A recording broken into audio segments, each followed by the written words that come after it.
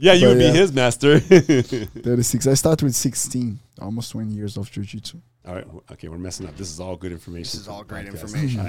Don't worry, we'll get to all of it. Yeah, I got to keep my eyes like this. All right. How are you guys? You guys feel good? Ready to go? Good. All right. Better than ever. All right, here we go.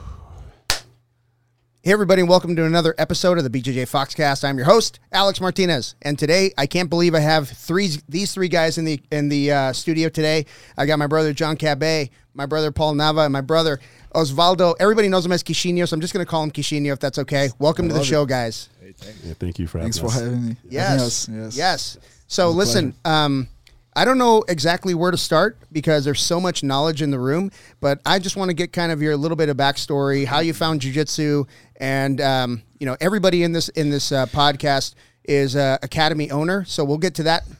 But let's talk a little bit about kind of origin story. So Q, let's talk about you, man. Where'd you find jiu-jitsu? How'd you find it?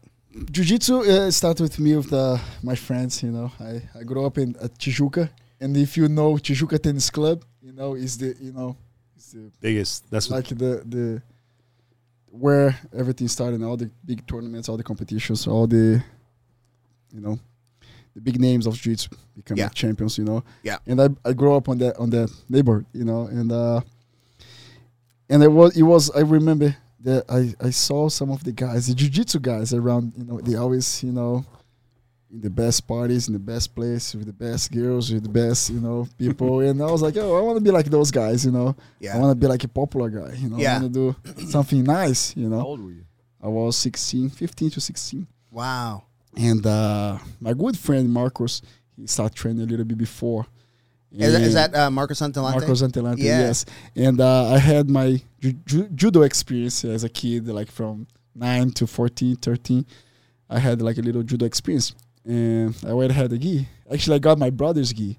And Marcos invited me to train, And let's go do a trial. I said, yeah, let's go. And I felt good. I felt, very similar to judo, like the grips, the submissions, and everything. And I was very excited. But I didn't have the money by the time, actually. Yeah. And I was working, like regular job, like 8 a.m., 5 p.m., and I was already, I was young, but I was already working. And then I have a little money, but not the time. And I ended up losing this job because, I was young, not very experienced, and very amateur. Yeah, and, what job was it? What were you doing? Like I was the boy that brings documents back to back, Okay, okay. I don't know exactly how you guys like a runner. Yeah, yes. I was in the center of Rio, like going to bank, pay bills, bringing documents side to side. Nice. Working. And I worked this kind of job for like a couple of years, from my 15 years old to 17, when actually 16, when I started training. And I lost that job, and I have like $200, 200 reais, which is like 35, $40 now. And there was exactly like 2 months of membership. 2 months of membership. And by that time I was still in the school, trying to finish the high school. And my family, have to pay for that. Like I always went for like a public school. Yeah. At some point, I had to go to this high school that I would finish a little quickly, and my family was paying for that. And then at some point, I have to stop doing jiu-jitsu because I didn't have the money. And either my mother pays the school, or the jiu-jitsu, and I stopped. That's when my first professor, André Terencio, he gave me a great opportunity of helping him in the school and teaching and doing privates and in exchange for my membership. That was the opportunity of my life. Wow, that's awesome, man. He gave me the opportunity, and I was working. I was learning a lot. I was doing private with him because by that time he had like a knee injury, and then I start helping him with the private class. Yeah, I learned so much, just by being there and learning what not just the technique, but also you learn a way of teaching. You learn how to teach jiu-jitsu. Yeah, I think. And I was a blue belt, like 17 years old, young, and I don't have the dream of becoming like a jiu-jitsu athlete or nothing like that. I just want to improve. I just want to get better. Wow. And train more and more. You know? So tell me about your judo background. When did that start? So I was a really difficult kid, you know. Like I had a really bad behavior, and I always had the kind of aggression problem, you know. Like I was a kid, a little aggressive, you know. Like I don't know how to control that. Bit of a hothead. Yeah, kind of. Yes. I can't imagine you being a hothead. Dude. Yeah, That's crazy. I was the kid that beat all the other kids in the kindergarten, you know, right? And my behavior, and I was really bad. Yeah. And then the way of my parents to get me like a discipline and self-control was to the martial arts. Yeah. You know, to judo, because I was going to this little school that they have a judo program in there, and then me and my brother, we start doing judo. Wow. Know? And then we Was he a troublemaker too? Huh? Was your brother a troublemaker too? Not really. He was the whole. He was the perfect. He was kid. a good kid. Yeah, no, he was a good kid. He was the best, you know, the best son. I always make joke with my family that he was the best one, the example. And I'm glad because he helped me a lot, you know. If we had the balance, you know. I was the trouble one. He was the cool kid. I always give him the good advice and taking me to the right way. But yeah, and then after judo, I had a little break because my behavior also, I have a little argue with my coach, and then I step away. My brother kept training judo, and then we both start working really young, you know, because there's no option in Brazil, you know, to you know, live the dream. We started working with 15, both. He's 2 years older. So whenever he started working, he couldn't train anymore. So I had his gi. I was working for a little bit, then a job. That's when I started. And I would use his gi, his judo gi, to start in jiu-jitsu. Nice. And then that's how I started. And at this point, how long had Marcus been training? Was he already like purple belt, or was he? He was a blue belt by the time. Okay. Yeah. He got his blue belt like 2 months before I start training. Okay. But the judo gave me a huge experience. When I started training jiu-jitsu, it was very, very easy for me to adapt it, to change my game. Yep. I mean, not really change, but to learn jiu-jitsu, you know. Yeah. And in like I started training in April, and in December I got my blue belt, like pretty soon. Wow. Quickly. Yeah. And is that pretty common to have somebody start with judo and then transition to jiu-jitsu in Brazil? Judo is really popular in Brazil. Yeah. You know, that's why we have judo everywhere. Yeah. But it's popular because it's been there for a long time, and also because of the Olympic Games. But jiu-jitsu it's different. It's popular, but like I don't know how to explain, because judo is big, but jiu-jitsu it's more like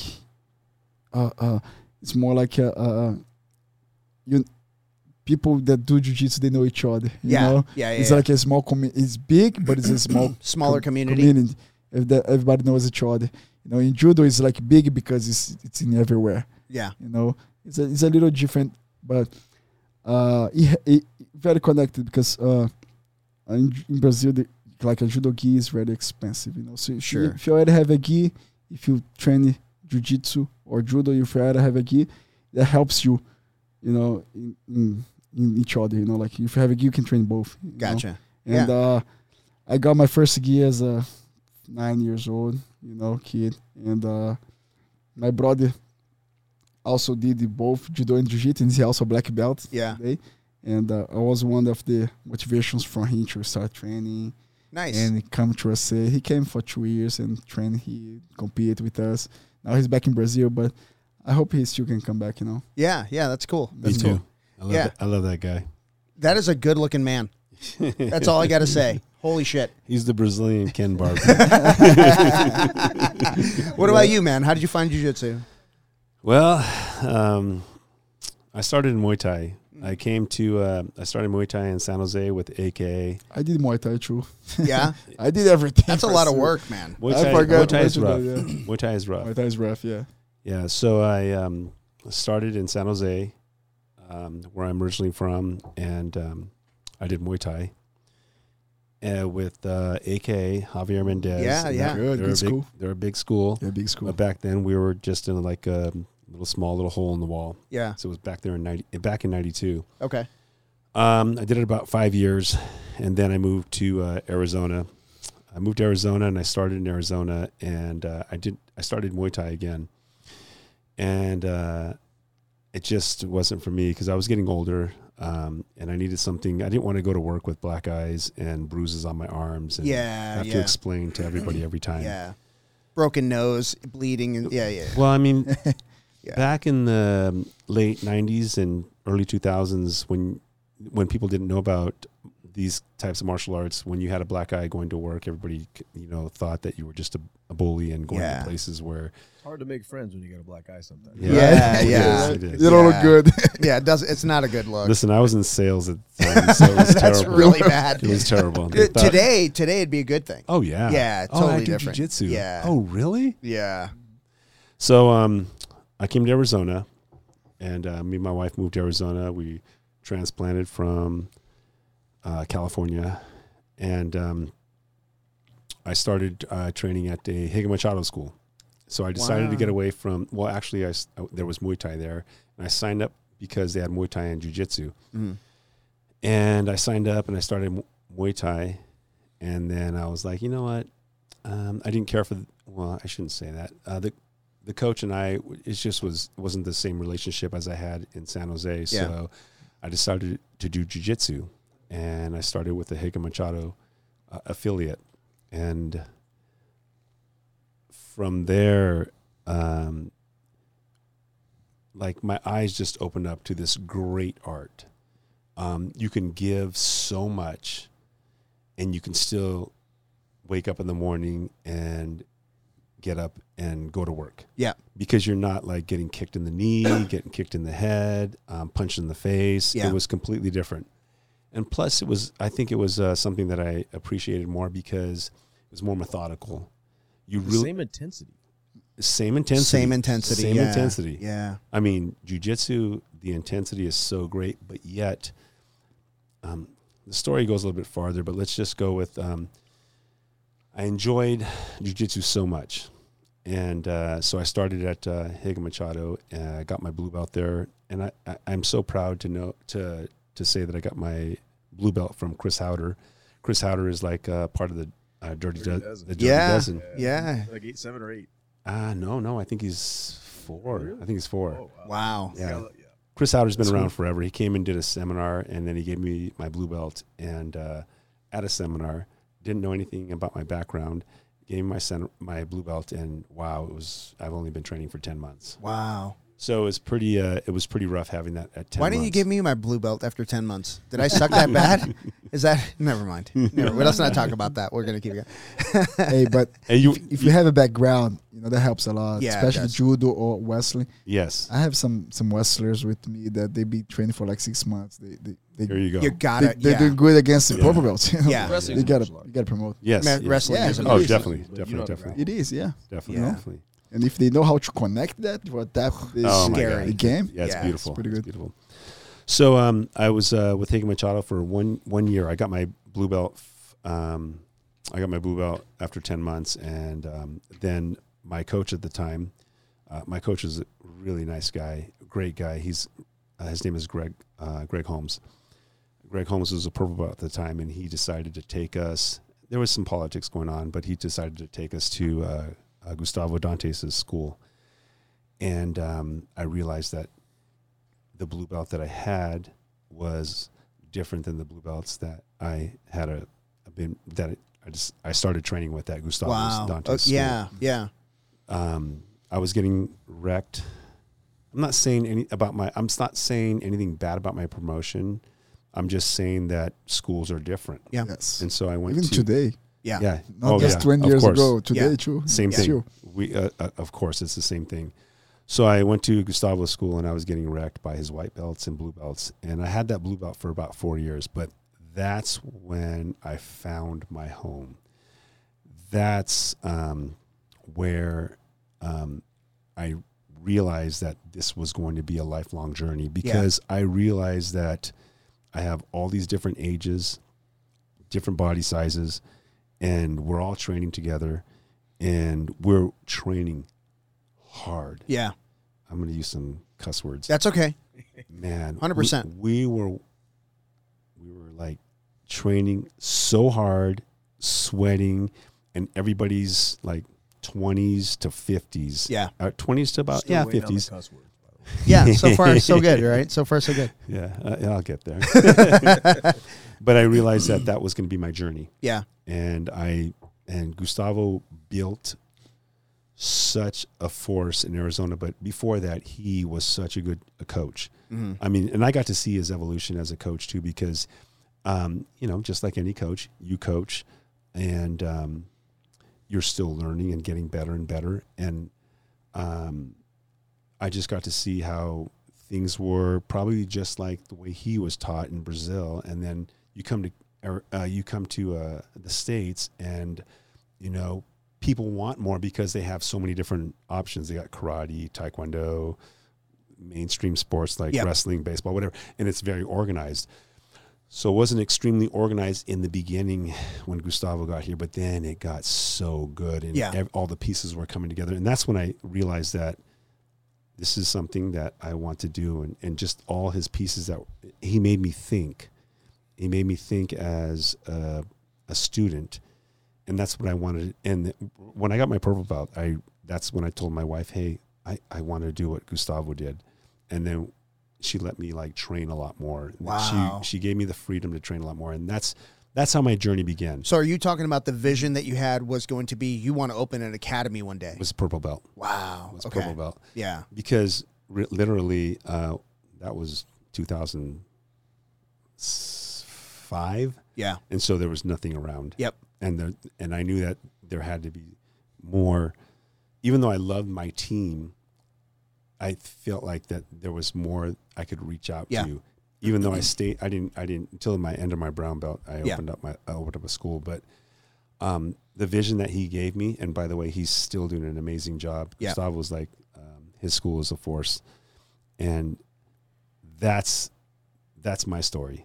My story is so good because I'll repeat it over and over and over again. How one person changed my life. Yeah, and forget about the school. I always say that Gustavo Dantas and Megaton, I always give him credit. Megaton for sure. They have done more for jiu-jitsu in Arizona than anyone I can think anyone of. else. Right? Anyone else. And they created this amazing tournament circuit that would not otherwise have existed. I was about to say that Gustavo is being like a good influence in jiu-jitsu in Arizona I don't think it's just Arizona. No, in the country. The country, true, because a lot of people come to compete in here. And he's still like have his podcast, his interviews. That he had a tournament that Queixinho competed, Leandro Lowe competed. Yeah, I competed. Gubson Saw. You competed. Samir competed. I mean, he had some Barata. Bruno Bastos. He had some great. Marcel Fortuna. Clark Gracie too. Clark Gracie, insane, Formiga. Insane. And that is relationships that have been built over time, right? I mean, he can make a phone call tomorrow and get anybody he wants. Yes. That was my first connection with Arizona. Oh, was it really? Yeah, Gustavo Dantas? my first time in here, I came for his tournament. What is your history with Gustavo? How do you know him? So I met him through Samir. Samir was he's still the head referee here. Yep. And we met. I met Gustavo in 2011 when I came for one of his tournaments that used to pay a little money. Yeah. Right after I moved to USA. By the way, that was a lot of money back then. Yeah, it was like $1,500. Yeah, that was for jiu-jitsu. Yeah, back then? Yeah. And Samir told me like, hey, you should go. And I told him like, can you put me as a referee and get my ticket? And they said, no, if you go, I got you as a referee, but they can't pay your ticket. Okay, I'm going to make this investment. And so I pay my ticket in 2011 to fight one of the Southwest Classic. Yeah. And Kyle was coming too. Kyle. Yeah. Right there. And Samir, of course, he was the head guy. JT Torres fought there too. No, that was the year before. Whoa. Okay, but JT Torres fought his tournament too. Yeah, that was the year before. Okay. So in that year, in 2011, I compete against Felipe de la Monica from Gracie Barra. Oh, he's awesome. And that was a war. Yeah. Awesome I won guy. by advantage. And then I closed out with Kyle. We did a fake fight. You beat Felipe. Yeah, I beat Felipe. Woo. And then for me, I was like $750. That was a lot of money. Yes, I paid like 4 months here. Yeah. Of my Gustavo food. actually That's how I brought met him. Felipe DeMonica to fight Cron Gracie at his tournament too. What? I remember that. Yes. What year was that when Kron Maybe came to town? 2010. Yeah, 10. Yeah, Okay, 2010 so just around before there. I started. Yeah. I was one of the rovers. I had to go pick up Philippe DeMonaco at the airport. That doesn't suck. That's No, it kind of doesn't. cool. It's Yeah. him and I, we built Yeah. we know each other now. Yeah, that's one of the things that I noticed about you, like right away. When I first started competing with you, it was like white belt, and we were going to Vegas, and we're going here, and you knew everybody. Yeah. He knew He everybody, and He everybody always knew pushed him. a lot of his students to compete around. Yeah. I remember San Jose, he brought like 30 people. Yes. Oh my San god. It's Francisco. going to happen again. The Yeah, stadiums, yeah. yes, we're gonna go Yeah, back. yeah. There's always got to be that leader, right? Yeah. So yeah, you still are great leader. you. But John, what about you, man? Where'd you find jiu-jitsu? Those are tough acts to follow. But I'm the new guy in the room. No, you're not. Experienced. Yeah. But I love you guys. So my experience, I was an active kid. I played a lot of sports. I was always trying to find that next thing, and I kind of fell into jiu-jitsu late. I was 36 when I started, and I started to be less fat. I was like, well, maybe I'll try this out. See if this is going to hold my interest. Before I try to, I'm an adrenaline junkie. Yeah. And so I'd scuba diving, rock climbing, jumping out of airplanes, whatever. And I'd enjoy myself, but I'd have like an attention span only so long. Yeah. And so I found this a little bit late, and I was like, man, I could never learn all of jiu-jitsu in 10 lifetimes. Right. I realized that pretty quick, and it's even more daunting now, 14 and a half years in, to know how much I don't know. And that's part of the beauty of this journey, is it just never stops. And so started to be less fat, and my jiu-jitsu started with Megaton. And at the end of 2009, my friend Gabe Gaston, shout out to Gabe, was a brown belt. Gabe's a great guy. His brother's a good black belt too. Brothers Yeah. Jacob. Yeah. Another great human being. Gabe got me into Megatons, and they kicked the shit out of me. And I loved it. It was a really good time. And then unfortunately, I trained for about 6 months, but I got in a bicycle accident, so I had to stop. I had some road rash. That's a pattern, dude. And then I got in my head. Once it healed, Yeah. you know what I mean? I was like, I don't know if I should go back. And then I waited, and I should have gone back. Yeah. Fortunately, I moved to Colorado, and that's really where my jiu-jitsu started. Mm-hmm. I trained with Ethan Day, where I got my blue belt from. At the time, it was American Top Team, and Ethan was under Renato Tavares. Renato Tavares, very well known from Florida. Tough legend. And he's such a nice guy. So He's the most humble human being, Yeah. and just so which is part of this thing. So I got my blue belt from Ethan, and then Ethan moved across town, so I was looking for another instructor, and I went to this open mat with Colorado BJJ, and Ben Lowry beat the snot out of me. And I needed that at the time because I was a little aggressive, and I needed somebody to. It was real. That's the Still blue belt? I was a blue belt. Okay. Yeah. And so I got my purple belt from Ben, and then that was Synergy, by the way, right? Was it Synergy, or did you no Sanctuary? Sanctuary. I'm Gotcha. sorry, Sanctuary. Shout out to Ben Lowry and Charlie Minkin. Tough as nails. And Charlie was on the same Olympic team as judo Olympic team as Ronda Rousey. Oh, no That's kidding. good. Tiny little thing. Yeah. On your head, tough as nails. Yeah. Amazing human beings, amazing program, smaller program, and I was fortunate to be a part of that because it was an emerging thing. So I learned a lot, and then I got a job opportunity, and at the time, my marriage was kind of falling apart, so I needed to kind of get back to family, and I'm from Arizona, so I grew up here. So moved back to town, looking for some jiu-jitsu, shopped around a little bit, went to different places, and then I stumbled into Paul's place. Oh, nice, man. And I met you Yeah. first, I think. You and Koa and Chris. Yeah. And then Paul. And then you guys were so welcoming. And Paul told me to fuck you up, by the way. That's why Good I signed luck. up. Good luck. You're blue belt by that time. I was Purple. Purple. Purple. Yeah. I was halfway into my purple. I was feeling pretty confident. Yeah. And Alex, what belt were you at that time? Purple. Okay. Yeah. Okay. Yeah. It's good rounds then. It was good rounds. Yeah. And you guys murdered me. Did your best to try. I don't know about that, but yeah. Yeah. I don't know about that either. That's an old school thing, like, Yeah. you're like, Yeah. Very true. It's not So the same I signed anymore. Up, of course, afterwards, and so welcoming, so encouraging, but not watered down. 'Cause Right. I needed that. It's authentic. Yeah. And so I'm like, where do I sign up? And I got my brown belt from Paul. Paul took me in, and I got my black belt from Paul and my first stripe under Queixinho. Yeah. And it kind of brings us up to this point. Yeah. And I'm just the guy who never quit. I'm that cliche. Beautiful. Stubborn. Listen, I appreciate you 100% appreciate you choosing our school, because for a long time you were my best training partner until I was getting beat up. Until I was getting beat up too much. Yeah, man. That's a beautiful story. It's never too late. Yes. I started 36. I'm 36 now, but you're in the same pace now, same spot. Yeah, I actually so when I'll share you guys. I mean, I share this almost every episode, but I'll share with you guys my origin story in jiu-jitsu is I started with I've always been like dabbling in athletics my whole life, and I did triathlon early in the like 2000. You wouldn't notice that when you walked in my school. No, sir. No, sir. So in 2010, I actually did a full distance triathlon. And shortly after I quit doing it, I almost got into, a wreck on the bike with the car, and it was a bad scene. So getting fat's a lot of fun. It is, man. Getting fat's fun. So if anybody's like looking for a hobby, like getting fat is not bad. But at some point you're going to die, right? Yeah. So I thought I was going to die of a heart attack. I really did. And when Amy was in nursing school, she was going to nursing school with a guy named Kevin Bunyan. And Kevin at the time he was a blue belt at Gracie, Arizona. And all he talked about was jiu-jitsu. That's all. We hung out, he and his wife and Amy and I, we hung out. And I'm sitting there like, oh, if this guy talks about jiu-jitsu one more time. I'm rolling my eyes like, God, that's all he talked about. But thanks to Kevin, honestly, I thought I was going to die of a heart attack. So I Googled jiu-jitsu, and I was 40 years old. So jiu-jitsu Mesa, I just Googled it. Never too late, man. Never. Yes. So I'm overweight. I'm out of shape. I knew I had to do something, and I'm not the kind of person that'll go to a gym, right? I'm just not that guy. The gym sucks. It sucks. Yeah, right? It's a stupid idea. It's a stupid idea. Well, it's actually a pickup joint. That's all it is. It's a pickup joint. That's all. Not even the same experience. Somebody picked you up at the gym.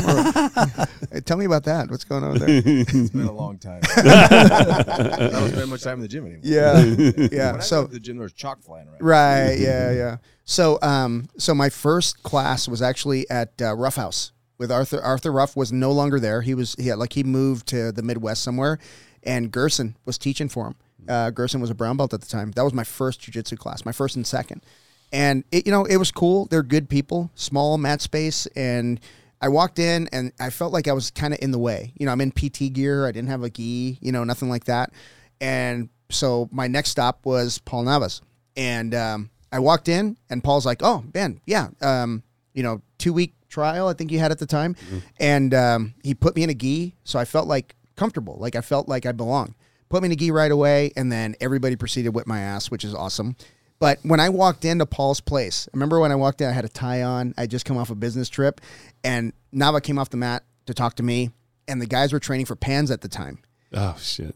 Dude, I remember crazy, this. Killing each other. I remember this. The windows were sweaty, and it was like chaos. And I'm like, what the? I was so intimidated because they were training hard. And I thought, well, if this shit doesn't kill me, I'm going to get in pretty good shape. So my next stop was going to be Gustavo Dantas because they're in Tempe right down the road. So I found out that Paul was a black belt under Gustavo. So I'm like, I'm 3 miles away, dude. Like, this is my home. And I've been going to his academy, 5-6 days a week ever since. And it was just, like you said, the addictive personality, 100%, man. 100%. Yeah, 100%. Yeah. I agree with that. Yeah, man. Yeah, so what is it about, what do you guys think it is about jiu-jitsu that is so freaking addictive? What is it about it? Integrity.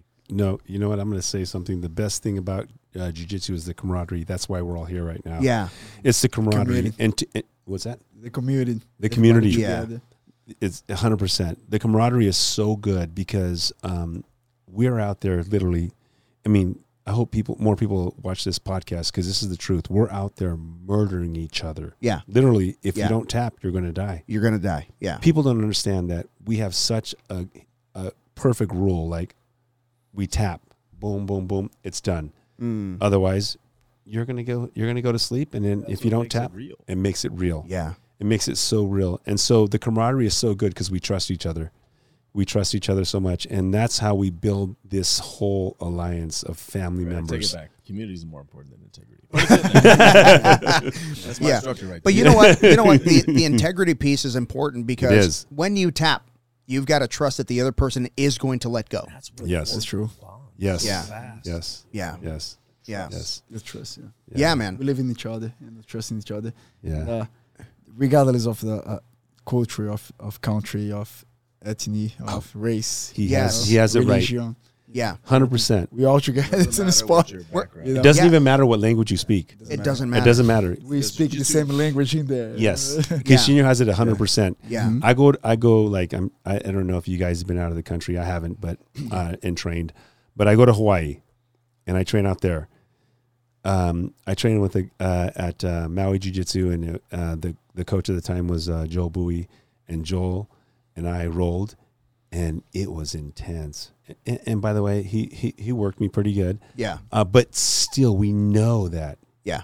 And we know, and then I go to California, same thing. I go to California, and I got like Julio. Julio kicks the crap out of me. Yeah. But we have this such common bond. It's so great that we have jiu-jitsu. It's global. Yeah.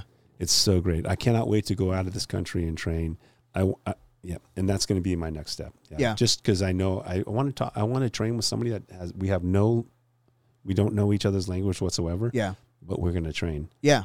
But I do have affiliate in Mexico and That was Sangho when he first signed up. Sangho. True, man. Yes. Yeah. Shout out to Sangho. Sangho Lee. This is the second time he gets acknowledged at the podcast. He's a Gets great props. guy, though. He's a nice guy. He's an amazing human being. That he came to my school, was on a scholarship, or I don't know if it's a scholarship. I don't know how they call it when they come from another country. Like a what do you Student visa, work visa kind of thing. no, like a student Experience something. No. Yeah. Work experience. Yeah. It's kind No, of like his country paid him to come here to be educated. exchange, like an Okay. exchange Okay. student kind of thing. Yeah. Yeah. So he came and he had no English at all. None. Zero Yeah. English. He comes in. All he cared, he wanted to do jiu-jitsu. He could pick up chicks though. Now he's even speaking Portuguese now. He's speaking Portuguese. Yeah, he's that's speaking Portuguese right. now. Yeah, for good reason. For very good reason. For very good reasons. Yeah. That's good. But Sangho was that person that came from another country that just wanted to do jiu-jitsu, and then now he and then he went to Brazil and went back to Korea. Yeah. And that's the type of relationship that jiu-jitsu has with other people. It's fucking There it is. It's Bam. fucking Hit it. amazing. Yeah. That It's priceless. it's Yeah. priceless. It's I priceless. remember one time you and I were in Vegas. Back when they used to do the Vegas Open. They had Vegas Open twice a year. Yeah. And we would Remember take that? a big team, dude. Yeah, Like I remember that. freaking Yeah. big That's team. It good, was man. so much That fun. was amazing. But I remember we're sitting there and we're having a couple drinks after the tournament, and there was just something Hundreds about of drinks. there was just something about that first conversation because you and I became friends pretty quick, right? But I mean, that was like when we were still getting to know each other. It was my first year at white belt or whatever it was. Yeah. But there was just something about the way you said it. I asked you, like, what is it about jiu-jitsu that made you open your own academy? And the way you said, I just love jiu-jitsu. It was like you were talking about one of your kids. The same look on your face, the same feeling, the same emotion came out as if you were talking, because when you talk about your kids, you have that emotion. Yeah. And it was so real to me. And I was like, I'm going to do this the rest of my life. Like, I just knew it. You know what I mean? Was there a moment when you guys felt like this is it? Like, this is all I don't want to climb Everest. I don't want to fucking swim the ocean. I don't want to do any of that shit. I just want to do this. Yeah. Is there a moment when you guys thought I about actually don't remember a moment that I wasn't thinking like that. Like, since I've done jiu-jitsu for since I was 16 years old, so Yeah. I was working to make money, and then I was training to be a champion, or to get better. To have a something that I love. Like to do something that I really like. I really enjoy to be there. Yeah. And I never really thought like, oh, this is gonna be my end of the road, but I was just so excited doing. Yeah.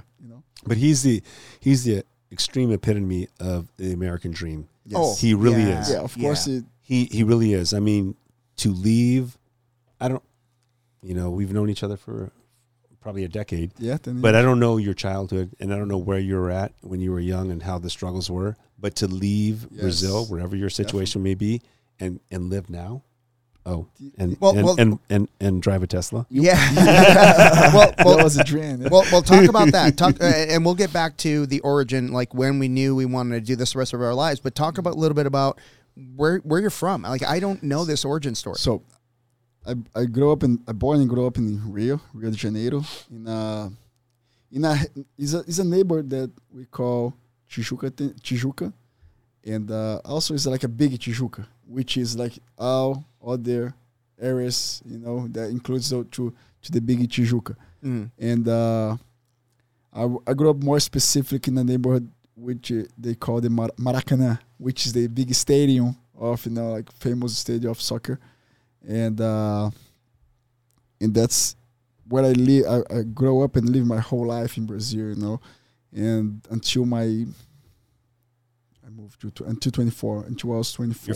Your family never moved from that place? No, from that area. After my dad passed away in 2019, my mother moved a little bit, but still in the same area. Okay. Yeah.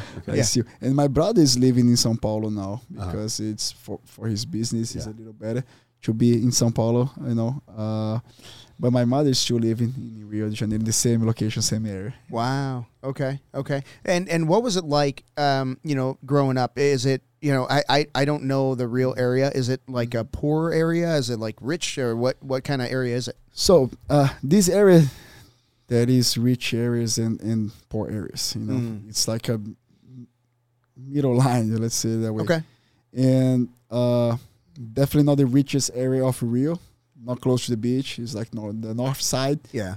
But my parents, they come from the northeast, which is like from Kimura area, in Natal. My family is from Paraíba, from João Pessoa. My dad and my mom. They both moved to Rio, trying to chase their dreams and, follow their dreams and try to make a life, especially like 40, 50 years ago in this area, the Northeast, it was really rough. It's really hard to make money to live. So my dad and my mother, they moved and they met each other in Rio. Oh, cool. And my dad, he used to drive a taxi, he used to be a taxi driver. And my mother didn't work until like her 30s years old. Before she was just like taking care of the family at home. But until her 30 years old, she didn't work, and then she started doing pedicure and manicure, taking care of like doing nails. Yeah, doing nails and stuff like that. And she's still doing that until today, My dad, after some time, he got a little tired of the tax, of the driving thing. And then he started working in a bar. He bought a bar with a business partner. Not really big, nothing too big, but that's basically how we live. All the time, having my dad and my mother working to bring food to the home. You always rent. You never really had the opportunity to buy a house. And now today, after years, after my dad passed away, we finally work together, me and my brother, to buy a house to my mother. Awesome, man. So that's we always live expecting to get to that point. To have a house. My dad, unfortunately, he worked really hard. He did his best. Not a lot of experience, not a lot of experience with money, of investment and stuff like that. He always thought it was better to buy a car. And drive to work, then buy a house, but that was his mentality, but I can't complain. I can't, we never had, problems with food. I always had food at the plate, always had a place to live, even if the situation wasn't the best, but they support me, and my mother, they support me all the time, to train, to compete. And then I'm here, I felt, jiu-jitsu would be the best way for me to succeed, to make my life a little better. Yeah. I see the culture of his culture, because I've been in Brazilian jiu-jitsu and I've been around Brazilians a long time, and I see their culture and I see how much they care about making sure that their kids are finding their ways out. Yeah. I'm not saying ways out, but finding better for themselves. And his parents did a great job, because his brother is very successful, and now Queixinho is very successful. Yeah. And so that's great. And now he's passing that down to his students, because he's got some dreamers. He's got Mateus, and he's got Kevin. Yeah. World class athletes. Yeah. I think that's the plan, we share with, Exactly. Believe But me, see, that it's all like starts them. with it all starts with his parents, because his parents had a dream.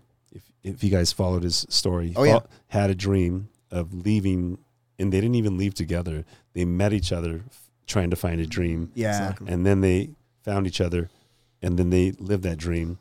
And then now their kids are living that dream, and they made it even bigger because now both their kids are so successful. Yeah. Do you have any more siblings? I don't even know that. No, just me. Just and you my two. brother, Yeah, okay, that's right. Okay. Well, And I you did said know your that. brother's older, right? Yeah, 2 years? he's 3 years old. 2 years old. Just turned 39. Yeah.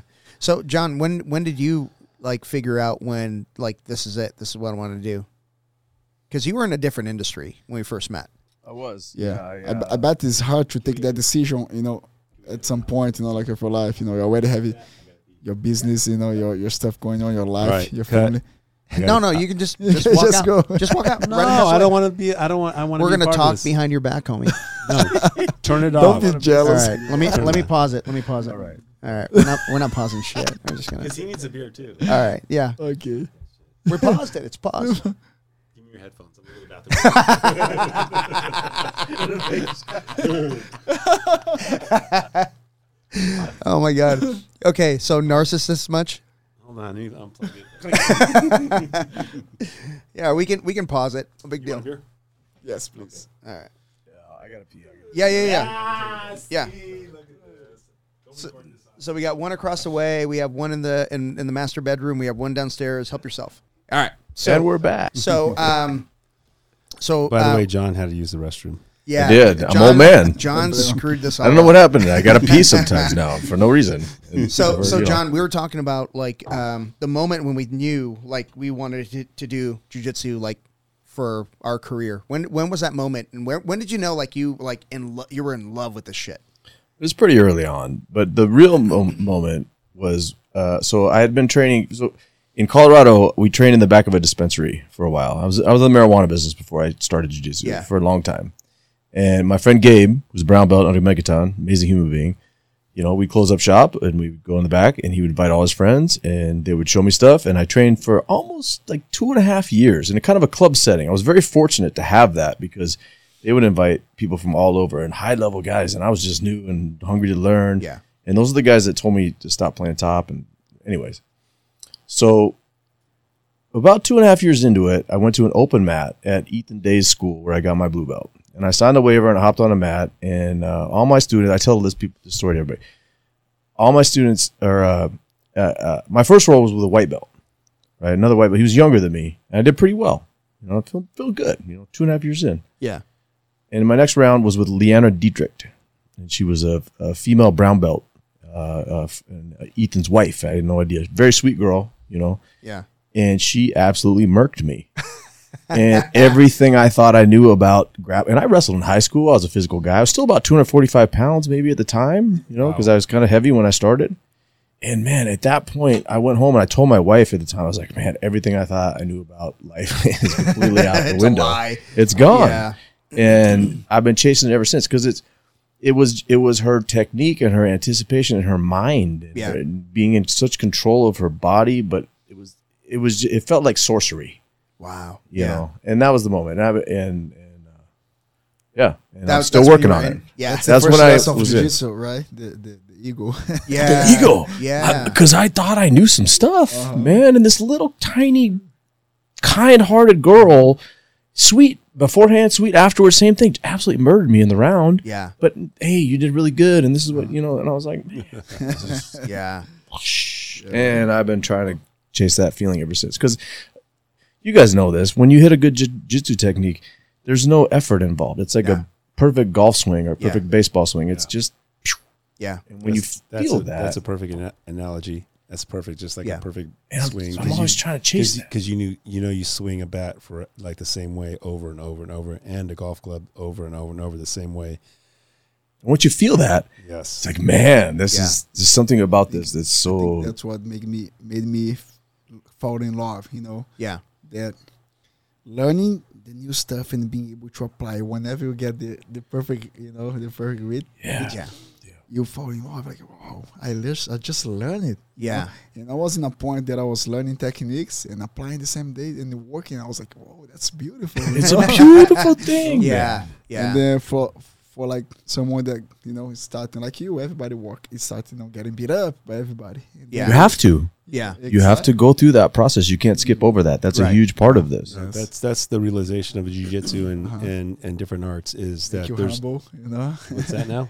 make you humble. Yes. Humble. That's Yeah. the realization of jiu-jitsu. And some different sports, there's no realization. Like, when you're fighting to not get put to sleep, when you're fighting that your arm doesn't get broken, when you're trying to figure out ways of how to escape, that is like, people don't know how brilliant that is, because I don't care, the mats, it doesn't matter. When you walk on the mats and you have my mats have had so many different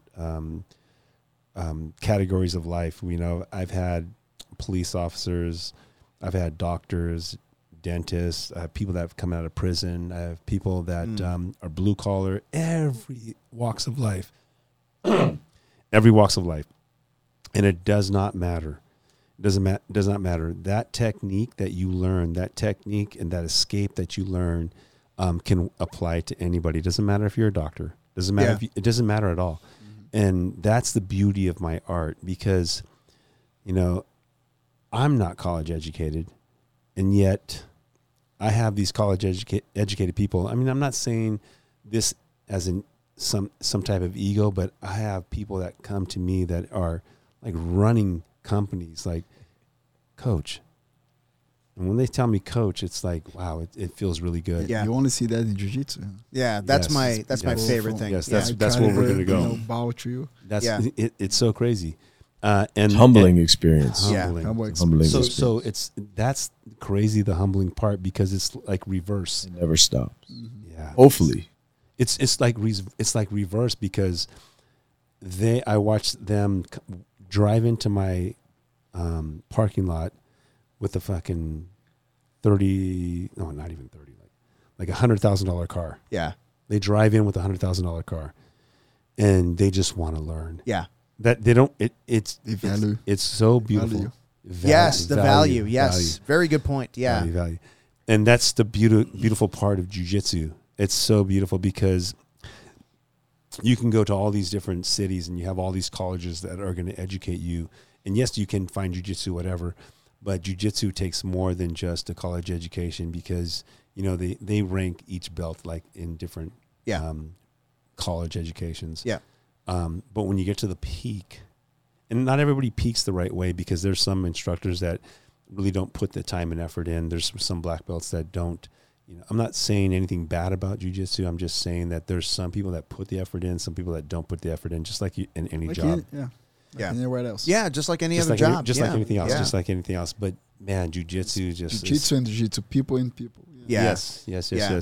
Job, and where you want to get in the job. If you want to sit here at your job and just pick up a paycheck, you're going to be a black belt that's not going to excel and Right. not going to go anywhere with it. Right. But when you have that mentality, hey, I want to keep on learning, that's when it changes the game. Yeah, and I think that's something that it's not a very common thing. It's like you're doing any kind of vocation, right? Any kind of job that you have out there, if you're in sales or if you're a manager or whatever.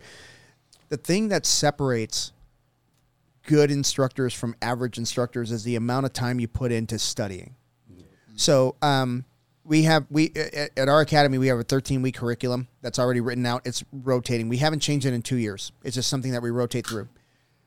But I study every one of those techniques every single time before I teach it. Because I always find, like, if I study Hodger Gracie, or if I study, Henzo Gracie, or if I study, somebody, I study some of your video, you always have something that I can bring to the table that's going to set me apart from that other black belt who's not studying. And I'm talking about, like, I'll wake up at, 11 o'clock at night, 12 o'clock at night, and it's on my mind. And I'll just get up and I'll start watching video. I'll come in here and I'll just start watching video. Because I owe it to my students to be that instructor. Right? I'm not perfect. None of us are perfect. That's what white belts don't understand. Doesn't They see a white belt, exist. It doesn't Perfection exist. doesn't exist. And you put it beautifully when you said it's a You say it. I can't. Yeah, you say it. Yeah. Lifelong pursuit of unattainable perfection is a beautiful thing. Yes. It's pretty simple. Yes. But Yeah. it's Can you repeat that? Because I want everybody to hear that. lifelong pursuit of unattainable perfection is a beautiful thing. Yeah. It is. And I don't give a shit if it's an armbar from guard.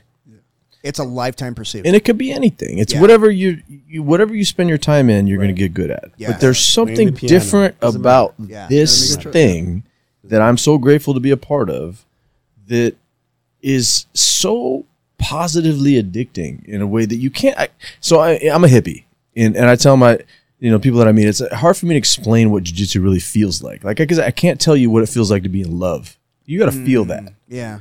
True. So it has that in its own weird way because we're practicing simulated murder, Right. which seems weird. Every day. And every day. And and my hippie friends like, bro, like I don't understand the duality of this. Like, Yeah. what are you doing, man? And it's like, it doesn't come from a place of aggression for Right. me. It doesn't. It used to.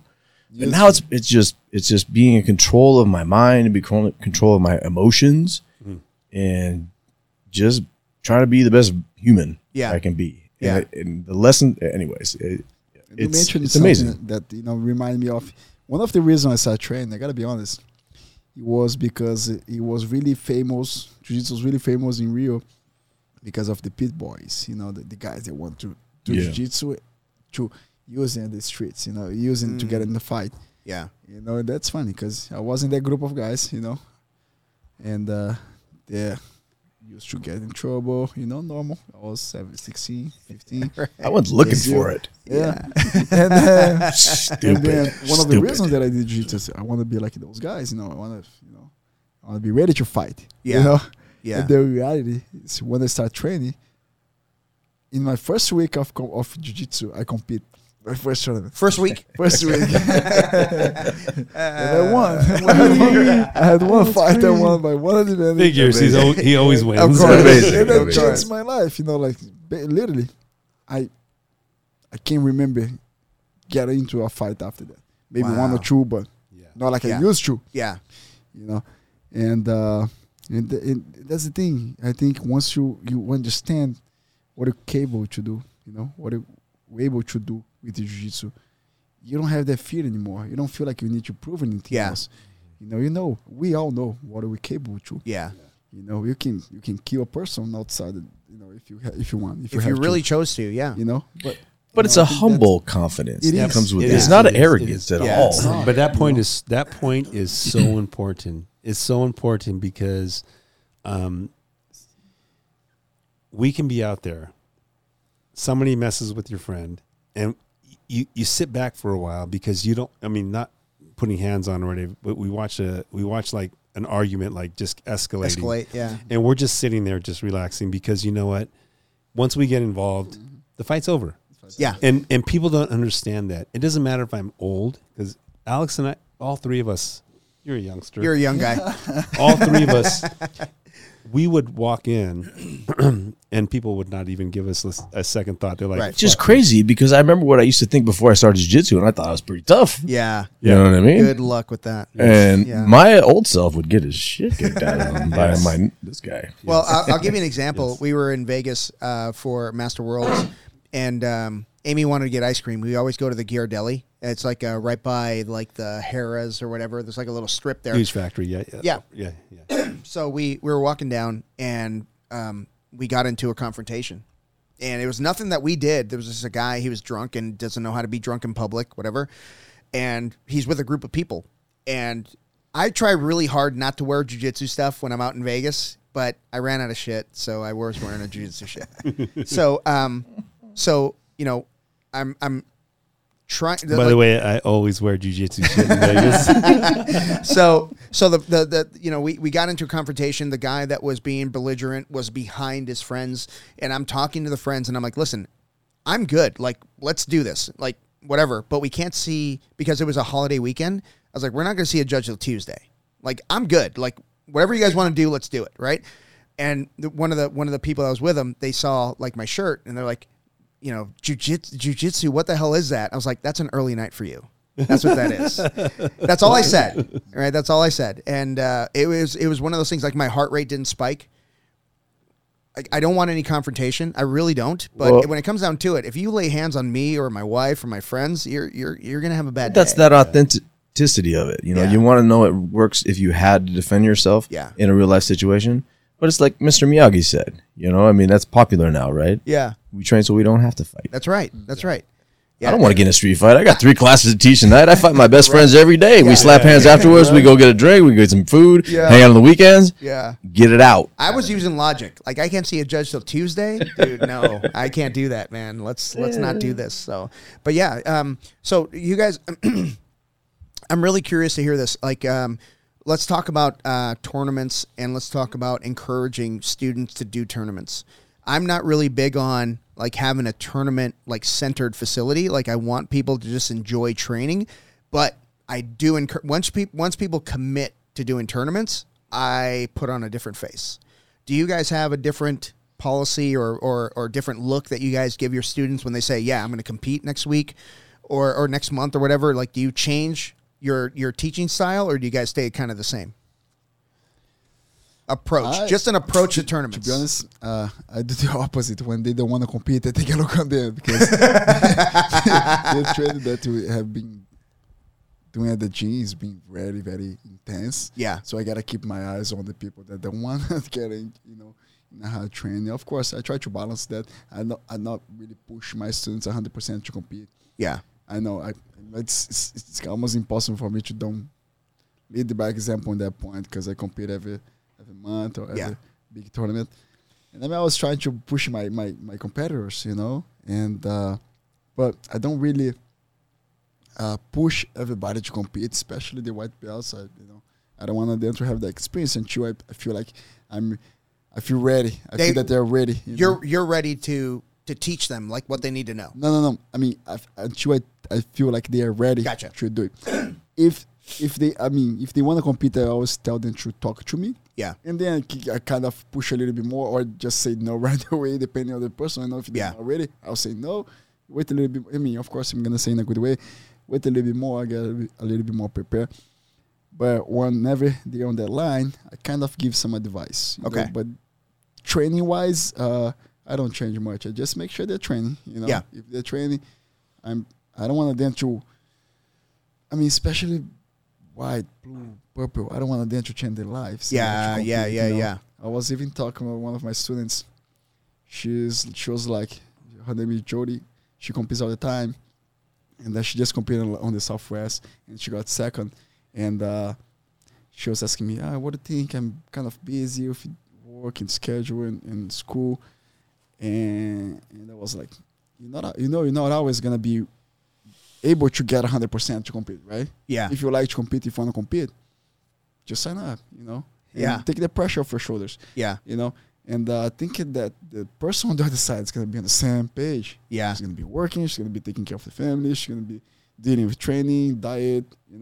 You're on the same page. There is no like, I need to focus 100%. I gotta drop my job. Change my life, or take a break of the kids. This is real life. And she compete. She fought good. She lost, but she was happy. You know?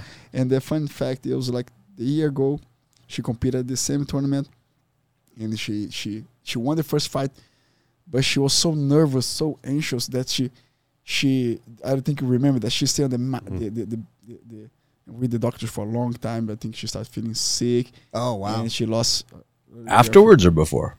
After the first After. fight. After the first match. Before the second match. Yeah, wow. Yeah. Or maybe But actually she did got the through second that. fight, and then she started feeling sick, and then she couldn't move her body. She was So I what got. happened exactly?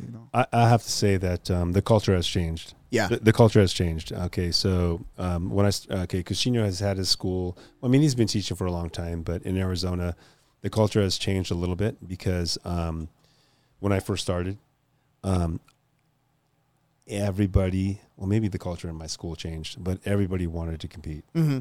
And so it was really easy because we all followed the lead. I competed all the time, and then I wanted my students to compete all the time, and then so when I first started my school from 2010 to about 2015, 80% of my students competed. Yep. 20% of my students didn't compete. Yep. Now it's reversed. Yeah.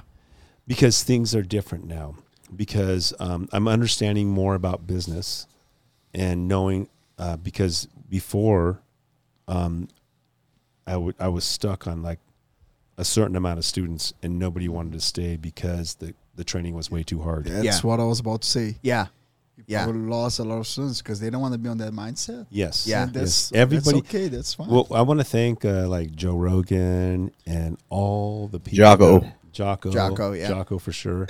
Everybody that's putting jiu-jitsu out there. Yeah. And we shouldn't like when new people come in because they hear the podcast or they hear the stars that are doing it and all these different mainstream people that are doing it. We should not make it tough for them anymore because we want them as students. We want them to know the art. Yeah. And then once they get we there. want to spread jiu-jitsu, right? We want everybody to do jiu-jitsu. Right. Yeah. And feel comfortable doing. And so if you have hard classes and if you're just a jiu-jitsu or just a competition-oriented school, then you're not going to make any money. And Correct. I realized that for the Correct. first probably like 8 years of my opening my business because we were killers. Yeah. But I threw up a couple times in my first week. That's good for some time, for a little time that you're still in the environment, but then... But that's what you were saying, Paul. I want to go back so bad. Jiu-jitsu has changed over the years. Jiu-jitsu has changed over the years. Yeah. This is the way. It's evolving. This is evolving. Yeah. And it continues to evolve, and that's one of the beautiful things about it. It never stops changing. Yeah. Never. There's always something that No, we yeah. don't know. Whether it be He business, business or- it doesn't matter whether it be business, because you know what, we're getting to the point where we're not even close to karate and taekwondo. Not even close. Not yet. You have to understand that we're not even close. Yeah. But we're getting close to where we're having in the proximity. We're having like about in 10 miles we have 5 schools. Oh my gosh. Yeah. So, but karate and taekwondo still have schools on every corner. Yeah.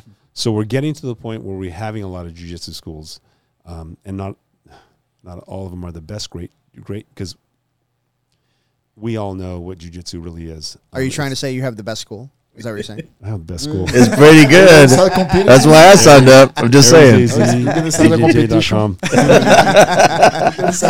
Oh, wait a minute. In-house tournament. No, I'm not. I'm He was just. about to roll up his sleeves right now. It's self. I'm very happy with the success for everything in Arizona. Yes. Yeah. You guys are killing. Well, You know what?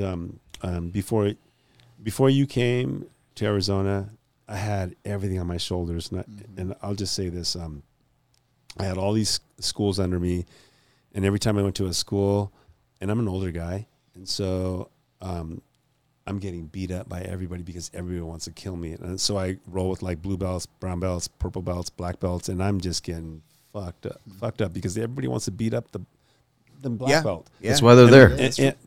And then when you came in, I was like, Thank God.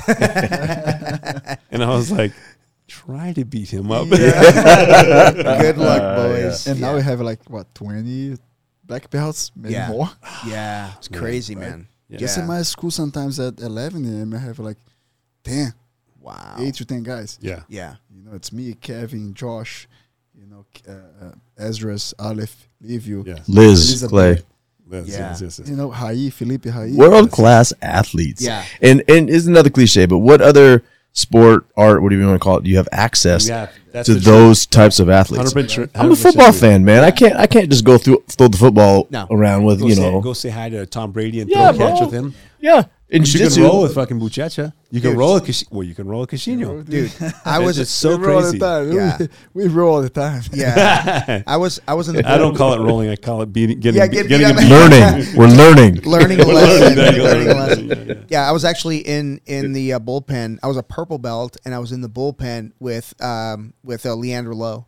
Rest in peace. Leandro, I was just thinking about him. I don't Gosh. know why you guys started talking about Yeah, it. I love the guy. He was my man crush. You know this. I was like, he was my guy, and he was in the Open where he got hurt, and then he and Buchecha closed out. I think that may have been his last championship. May have been. 2019 or Yeah. 2000. Yeah, It had 19, I think. Wow, it and was. you're in the bullpen with it. I was in the bullpen with him when he was doing the Open, and like I would win, he would win. We'd be in the bullpen. And there might have been 2 other people in there, and I'm geeking the fuck. I'm like, I can't get a picture with the guy right now. I got to compete. But it was, where else can you be in a bullpen or a sideline or anywhere with a professional athlete, or actually hold a conversation, dude? Yeah, yeah. With a world class athlete, world class. And it's going to change. That's why we got to enjoy what we have. Enjoy it while we can. Enjoy it while we can. Yeah. And it's evolving. It's evolving. Like they're starting. I'm seeing the separation between the professional athletes and the amateur athletes. Mm-hmm. But for now, man, I'm enjoying the shit out of this. Yeah, it's fantastic. So much. Yeah, so yeah. Nice. I'm gonna keep working on it. And as the new guy in the room, I just gotta say, man, I owe it to this man across from me, Paul Nava, first and foremost. We all. Realistically, we all that's what it is. Yeah. You know what I mean? And I got so much respect for you, Alex, because I signed up at his program because of you. I think I met you first. And then to be, have this level of human, and it's not just jiu-jitsu, because I love learning jiu-jitsu from you guys, but you guys are the type of human beings that I want to be. Yeah. You're good parents, That's you're a good good point. Yeah. businessmen, you're like just that. good humans. We choose to be here. We choose to be here. We choose Yes. to be here. So you know what? One thing that it's hard to find a group of people. Well, I don't know how to put it. I just feel so comfortable with my team now because when I'm hanging out with Queixinho, Samir, and Milton, when I hang out with them specifically, they don't get in this whole tangent and start talking Portuguese because they know I don't speak it. They always include me, which is huge. Yeah.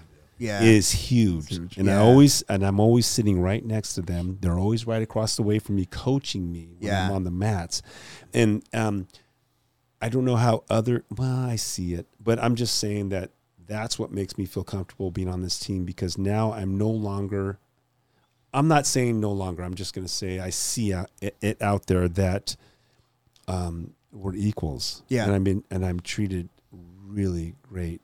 My opinion matters. When he tells me something, I accept it and I try to figure out things.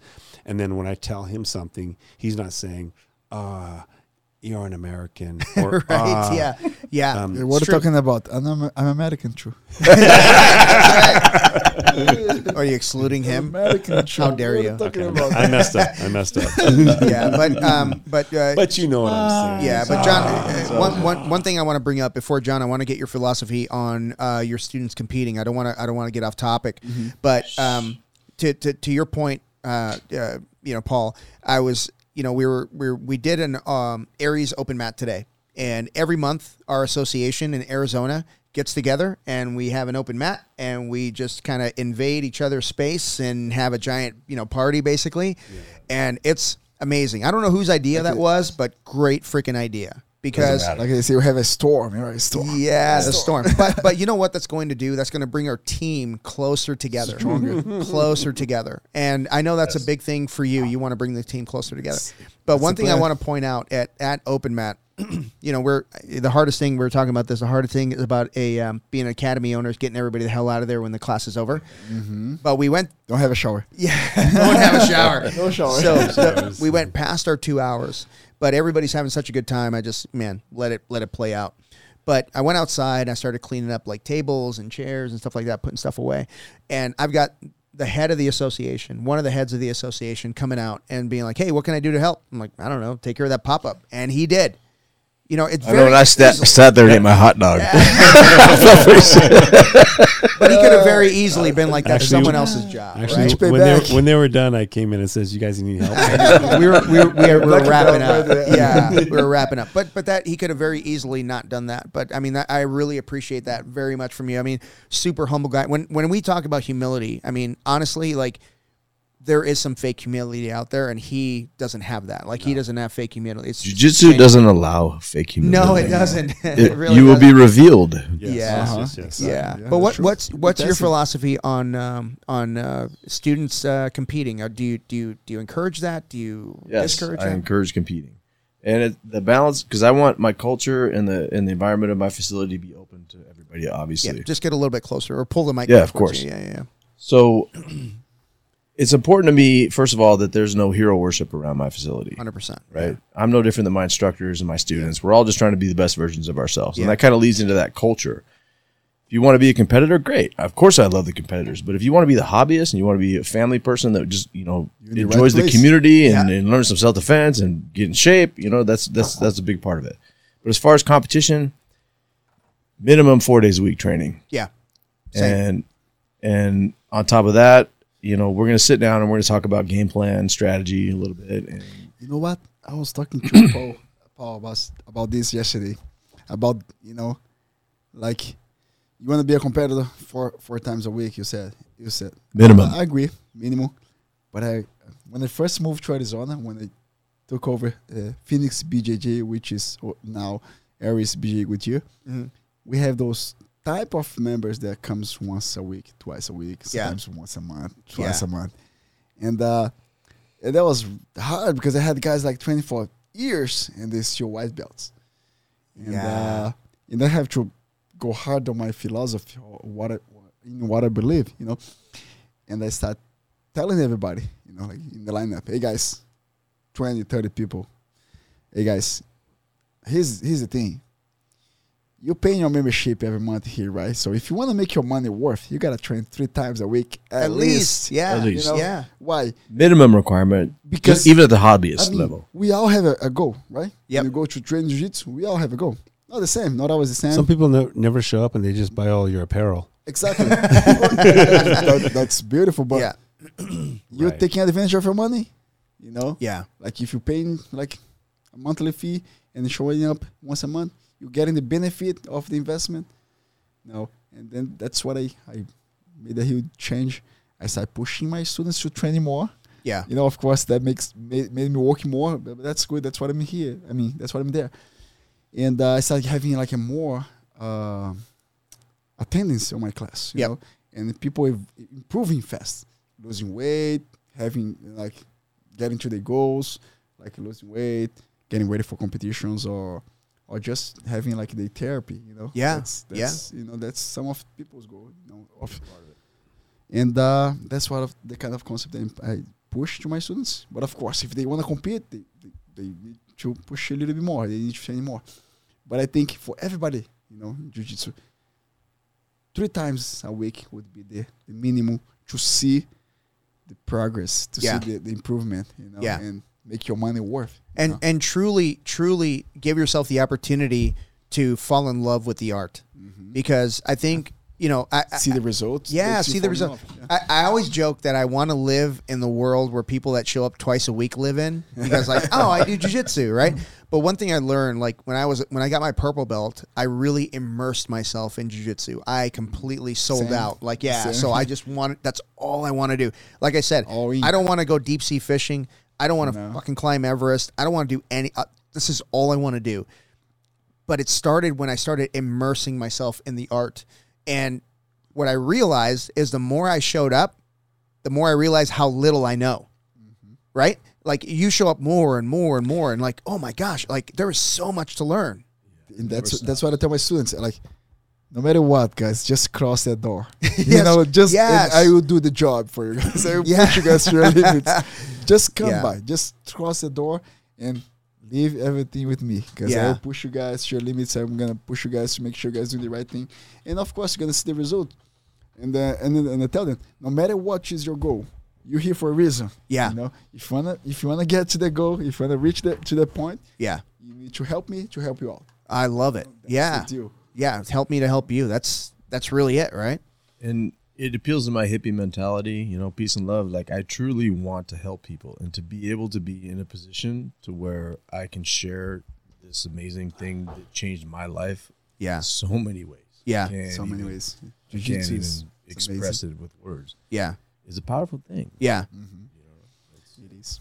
It's not lost on me. It's super powerful because, just a small, just a little bit of a briefing of before I got into jiu-jitsu, my life was a wreck. Even though I was doing Muay Thai, it still was a wreck because there was really no discipline with Muay Thai. I mean, there was the discipline, but you were not accountable because you were getting that stripes and you had that camaraderie. MMA and stand-up is a little bit different, in my opinion. I don't want to offend anybody, but in my opinion, that the camaraderie was a little bit different with stand-up and with the ground art. It's just hard to get punched and kicked in the face at 100% effort. Right? Yeah. And You can hurt your hands, you can hurt your training partners. And then talk to the guy afterwards. But I think jiu-jitsu is unique, you know, like yeah. comparing to other martial arts, you know, with all the respect, I don't see their relationship in any other martial arts. You know? Either. Yeah. Right, Yeah. right. So it did change my life. Everybody says that cliche, jiu-jitsu changes lives, and they tease about it. But man, It's for real, though. it's for Yeah. real. It's for real. It's for Yeah. real. I don't even know where I'd be if I hadn't found Yeah. this thing. Well, I would. Yeah. I know where I would be. Yeah. Far away from me. Yeah. Not doing a podcast. Right. I'd Yeah. be saying, "Yes, Your Honor." No, Your Honor. Yeah. Yes, it was me. Yeah. So I'm just saying that jiu-jitsu does change lives, and that's an important part of this because, man, It's something that's bigger than myself, and I think you guys obviously understand this. Yeah.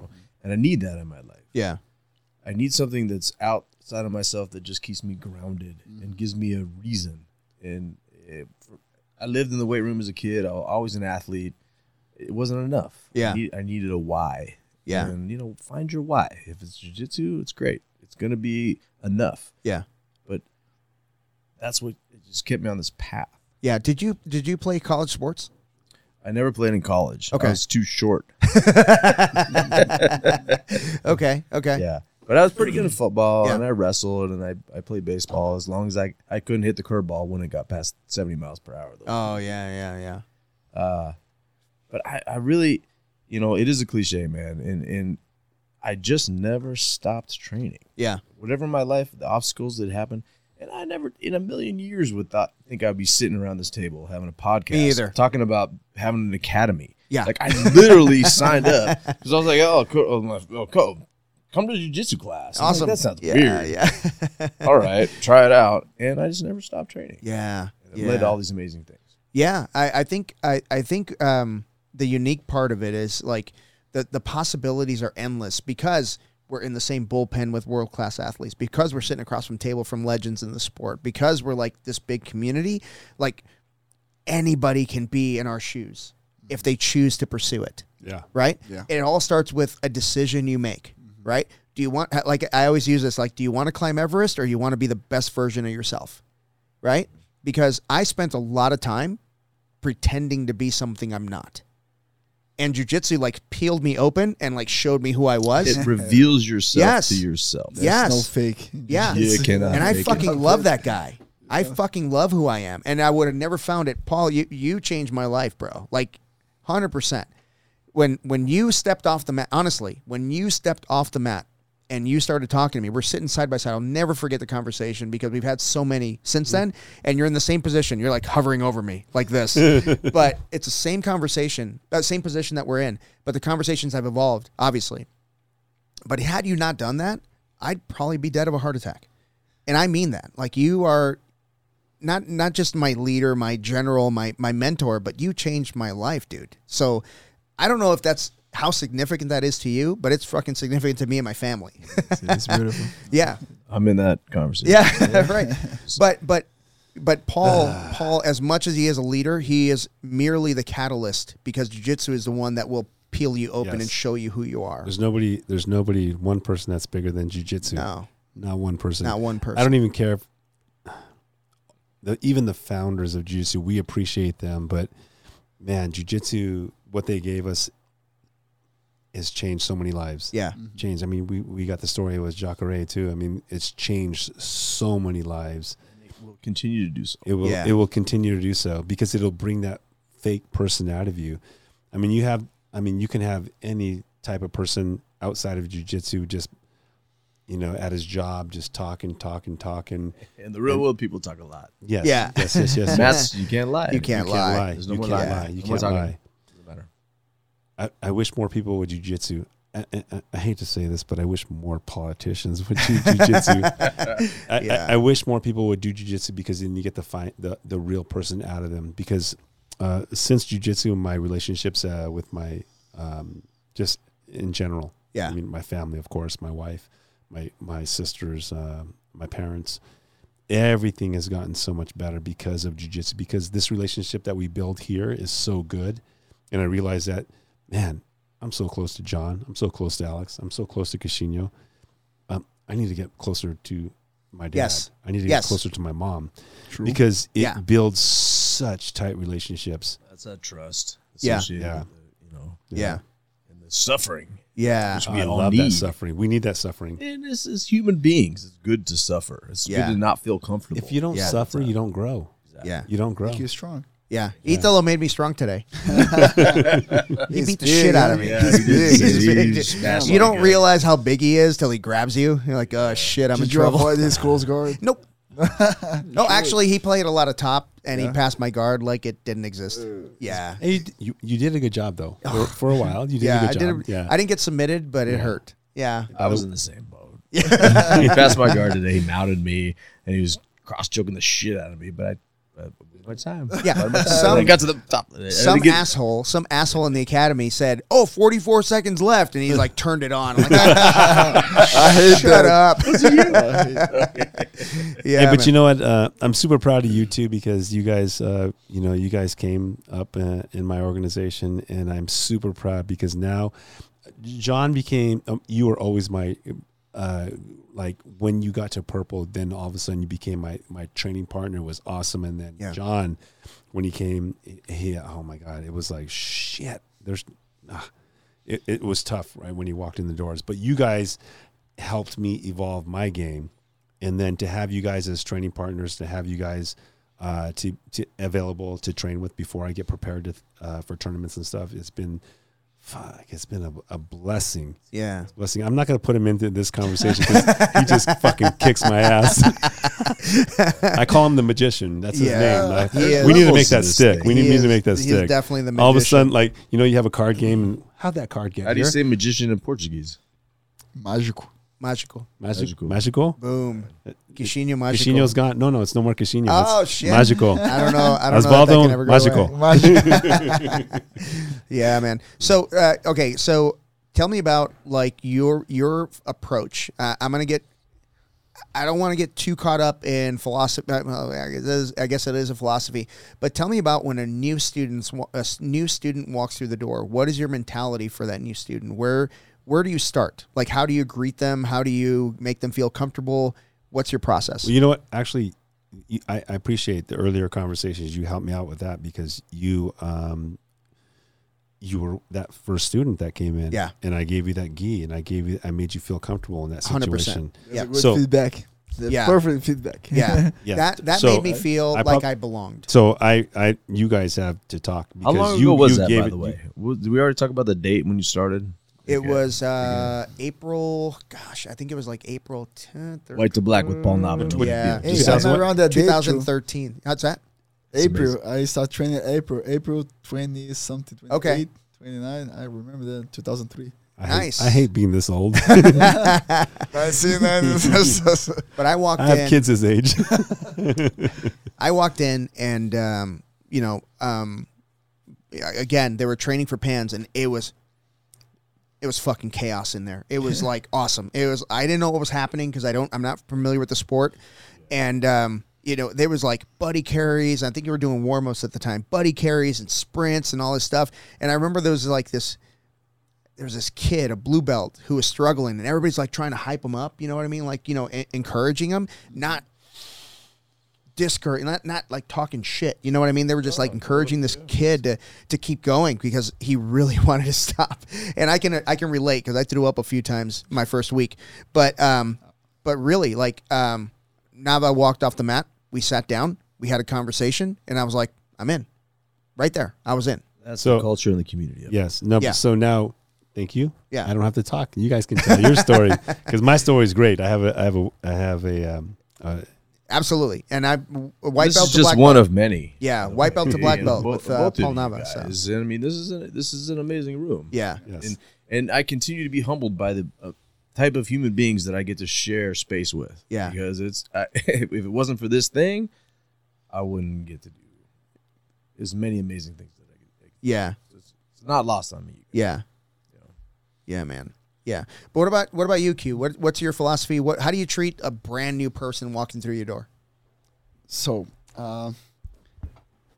the goal is always to make that person to feel like comfortable, no matter what you're doing, Yep. But there's people and people, like you said, you fell in love with the cows, with the war going on. Yeah. Some of the was people awesome. are like, Yeah. what Yes. the heck is going Yeah. on? So you gotta go slow. Yeah. And it's like you gotta feed little by little. That's how I do. That's the philosophy of white belts don't train until like the 60 class. Right. White belts can train the first day, and I don't care. Yeah. They want to feel that. That's They why want to they're feel that, right? So I try to get it, like in life, everything I try to balance, and I try to protect that person, and make that person feels like comfortable, feel part of the group, feel like it's not that crazy. Yeah. Because at first you feel like that it's a crazy thing, like you're shrimping on the ground, like, Yeah. And the beginning of jiu-jitsu is really hard. Yeah. But a lot of people, they already have some kind of experience which help us, like wrestling, judo, or if they just do like some kind of physical training, that makes them feel like they are ready to go. What I normally do, I don't allow them to train, especially if they have zero experience. Yeah. Not even in the trial, not even the first week or so. By train, you mean go live. Go right? live. Yeah. Do sparring. Like live do sparring. And Yeah. I always explain to them, you're going to do this first part, which is the warm-up that's going to prepare you for the, for the final part. Before the sparring, you're going to do some kind of technique workout and some drills, depending on the class. But I give them some time, and also give them the how can I say, the opportunity to say if they want to try or not. Right. If they feel like this, they want to do it, that's going to help them to understand. Yeah. Not to sign up. And of course, course. Sign up is what I want, but I want to know what he wants. Yeah. If you feel like that's going to make him more comfortable, I let them roll if they have some experience. Yeah. If It's they don't different. have, Yeah. It's different if try they have to- no experience versus like they're like a D1 wrestler, right? You're going to let them it's roll. a whole Yeah. different If page. even if they're in any organized sports, Yeah. like even baseball, football, Yeah. They're an they're athlete. competitive. Yeah. They're athlete. But Yeah. I don't believe on that. Give him a lesson. Yeah. So he understand and then Like the old days. Like Yeah. Like the old days. Fuck Yeah. them up. Yeah. I prefer the opposite. Which was kind of a reason it was authenticity. Let's Yeah. go back to that word. That's Yeah. the culture. Real. You want it to be real. Sometimes, depending on the attitude. Yeah. Right? That's one of If the they beautiful get things that, about like, jiu-jitsu. You what's can up, deliver all this- messages without having to say anything sometimes. Yeah. This know is that- this is 100% true. If Yeah. they want to see, I With want a to see smile on what's your up. face. Okay, go against John. Go, Yeah. go against Kevin. Yeah. But what I'm saying is like if they kind of challenging you, like I'm good, I'll let them go. But if they see that they have some kind of fear and they kind of afraid of try, and that way you need to watch, understand the game, and see how you play. We need some kind of skills to be on that part of the train. Yeah. Some people they will understand that they will like it because I'm protecting them. Some other Yeah. people they want, but that's the game. I already lost a student because he was a wrestler. Not very young, but he was a wrestler, and he wanted to train the first day, and I said no. And he ended up not coming back. Yeah. Yeah. And But that's then- okay. That's okay. Yeah. Because I did what I believe. You Yep. know. Yep. He'll come But back. sometimes if He'll be they back. trained before, it's jiu-jitsu, I gave them a chance. If they have a little experience, I always put them with some of my coaches, like I Yeah. don't let them go against other white belts. Right. Because that's Yeah. the worst. You don't want to have the white belts going against Clash. white belts Yeah. in the first, days or first Yeah. month. That's Because bad. They news. have that mentality That that never they wanna, ends well. You better wanna have your kill phone, each other. You better You have your phone ready 911. Because I was the last one to get in the room. You guys all beat me up. The next one to get in the room, I'm gonna beat him up. Yeah. that's Yeah. that's a mindset. Yeah. And I try to avoid that, and I make them understand that they're not gonna learn going against white belts. Beginner. Because As they a think- beginner, They think the beginners because they think they're gonna have more chance. Yeah. I talk a lot about the learning versus winning mindset. Yeah. Especially with the beginners. Yeah. Because if you come in here and try to win a lot, it's going to be very challenging, especially if you're used to winning. Yeah. Because No, it's I kind tell of an them, hey, equalizer. there's no win and losing here. We're all here to help each other. Yeah. We're all here to grow and help each other. No, there's no competition here. Of course, it's hard because Yeah. It's crazy. we grow in a world that competition is no, It's supposed to be. Yeah. It's- Ego takes over. it Yeah. takes over. Yeah. But I try to make them understand that they're gonna lose no matter what. And that's part of the process. You Yeah. have That's to part do of the that process, to get you better. know? Hey Q, can I say something real quick? So Yes. I had a student, and her husband was a ASU swim coach, and they hired him, and they had to relocate to here because he was a swim coach, and so for ASU, and all these guys have been plucked from all different colleges or high schools from all over the world to come to ASU because ASU has a great swimming program. And so these kids came in, and these guys are always winning. They came in and did one class, these ASU swimmers. I don't want to bag on them, but I just got to say that they never came back again. Go Devils. Because they were they were out of their element, but because they win all the time, Yeah. they didn't understand that something was so foreign that they couldn't fucking win. Yeah. And that's so crazy because that's how you evolve. And It's one of the most valuable things about this. You learn how to lose over and over again without Yeah. giving up. right. yeah. That's that's what life's about. Yeah. Right. And you know what? Back in the day, I'm sorry, I'm interrupting. No, you. you're good. Back in the day, you're all shining. Gustavo, Novo Now, Gustavo Dantas Jiu Jitsu. We were in a place right off McClintock, and we would get baseball players that would be off season. We would get football players. Like, I know a lot of famous people because I trained at ACS, and Amazing program, by the way. Just saying. Amazing well, program. no, back in it's always been amazing. Yeah. But I'm just saying, back when I was training, there was just no options that you go to ACS, and if you're in Arizona. And I got to meet a bunch of professional football players. I trained with them. I trained with a bunch of professional baseball players. And it was crazy because we had these huge guys and super buff guys, and they didn't even know what they were doing. They were asking questions and everything. Yeah. And yet I go a little bit later, like when their seasons came around, I'm like, I trained with that guy. Crazy, He's right? he's blocking for Brett Favre. It was so Yeah. crazy. But jiu-jitsu, that's how beautiful jiu-jitsu is. Yeah. Yeah. Yeah. I didn't mean to interrupt your No, you're good. Yeah. You're all sharing. Yeah, You yeah, guys man. can share your story too. yeah. Yeah, man. So, I want to talk a little bit more about your academies individually, because I think we all share the same umbrella of Ares BJJ, which I am in love with. I love this association. You guys have been so good to us. Thank you so much for all the support, even when you Thank didn't live here. Thank you guys. Yeah, but Thank you guys for believing. so Hey, go ahead. do you remember the first time they came out and we introduced them as our team? Maybe not. We shouldn't talk about that. What do you mean? That was a wild night. My head hurts just thinking about that night. That was wild, dude. That was wild. Wild. Go ahead. Yeah, Discontinue. But I we all have it very unique academies, very unique. You and I have very new students, right? I've had some influx of like higher belts come in, but for the most part, we are a lot of white belts. You have a very seasoned crew over there, and you have how many world champions do you have under you? At least 5 or 6. 5 or 6 Well- world champions. Well, listen, I'll just. Yeah. He's too humble. If you're in Arizona, that's the place. That's to the train. place to go. That's the place Yeah, to train. Ares Goodyear. If you, Not if you- just if you- Arizona if you want it- anymore. Yeah. If you're in the Southwest. Yeah, Yes, Ares, yes, yes, Ares that's the Goodyear. place. Ares Goodyear. 100%. Ares Goodyear is the place to train. Yeah, That's where all the monsters are. Yeah, if you're a competitive, let's call it blue belt or above, and you're looking for a place to take your game to the next level, that's Ares Goodyear. Period. Unless you're at my school, you stay at my Right, school. then that's. But I wanted to cap you this guys are off. always welcome. I wanted to cap this off with we have a 10-time world champion, right, in Ares, Arizona. Are you going to rebrand, or are you going to keep it Ares, Arizona? Because that's kind of arrogant. I'm just saying. Yeah, I'm going to rebrand. It's going to be Ares USA. It's only fitting. But we all have our own philosophy, right? What is your approach to teaching? Like, you and I have very similar curriculum, stuff like that. So how do you guys break it out between, do you guys have advanced classes? Do you have mixed levels classes? Do you have beginner classes? How do you break that out?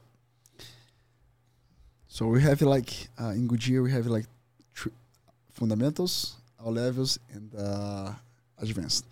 And one thing that we did maybe a year ago that was really good for us was split the class and have 2 classes going on at the same time. Of course, I wish I had 2 different rooms, but I don't have that space. But we split the class basically in the fundamentals class and the advanced class at 6 p.m. Mondays, Wednesdays, and Fridays.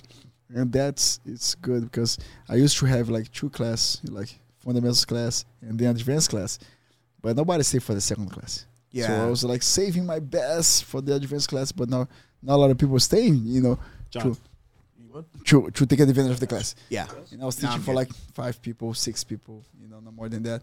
And we decided to have the same time, which was good because my fundamentals class is really fundamentals. I want to make sure they learn the basic stuff. Yeah. So I always go back to the same curriculum and focus on that. And my advanced class was kind of slow. Okay. Because nobody wants to stay. The higher belts, they come for the fundamentals, but they don't stay because of time. And we decided to have both classes going on at the same time. And that was the great thing. That was the best thing we did. And now I have at least 20 people in each class. Going on Beautiful. at the same time. Yeah. And we do the same thing with the kids. From 6 to 13. We have both 2 classes going on at the same time, from 6 to 9 and from 10 to 13 at the same time. And same thing, we have average of 25, 30 kids in each side. And also, our no-gi class, we have no-gi class 2 days a week. Okay. Tuesdays and Thursdays. And all day no-gi. The only class you alternate is the 11 a.m. because it's basically our comp class. So depending on the season, if it's gi season, we do gi. If it's no gi season, we do no gi. If it's kind of both, we do both. Do both. Because it's a class that we open to everybody to train hard. Competition mindset basically. And of course, I don't have a specific competition class, but my advanced class is kind of pretty much a competition class. And whenever I have a tournament coming soon, I kind of work my competition style, the drills, the positional training and stuff like that, And also my fundamentals class, we don't roll. We don't do regular rounds, 5 minutes, 6 minutes round. Yeah. We do always positional training. Same thing. Yeah, we do the same. And I think that preserve, the beginners, Yeah. That make them feel more comfortable, more safe. And don't get too exposed to get a black eye, to get some injury or something like that. And it's always an option on my academy to roll or not, And I make sure they feel comfortable to roll if they feel ready, if they need to rest, take a seat and relax and rest, Yeah. And the one thing I do with my fundamentals class, whenever I'm explaining to somebody why we do what we do, because we do the same thing, very fundamental stuff. No life sparring. We do situational stuff. And I tell them, I break it out into 3 different parts, right? Number 1, I got to get you physically fit, right? Because if you're not physically fit, you're not going to want to roll. You're going to want to quit in the middle of a roll. I can't have that. The second piece is I want to teach you technically how to get to your teach your proper technique, right? So technical abilities. And then the last piece is that tactical piece. I said that tactical piece comes in the mixed levels class, right? Right now I'm trying to get you physically fit and technically sound so that you can graduate and go to that mixed levels class. And I think that's a really good selling point because when you explain it that way, people are like, oh, yeah, that makes sense. It's a process.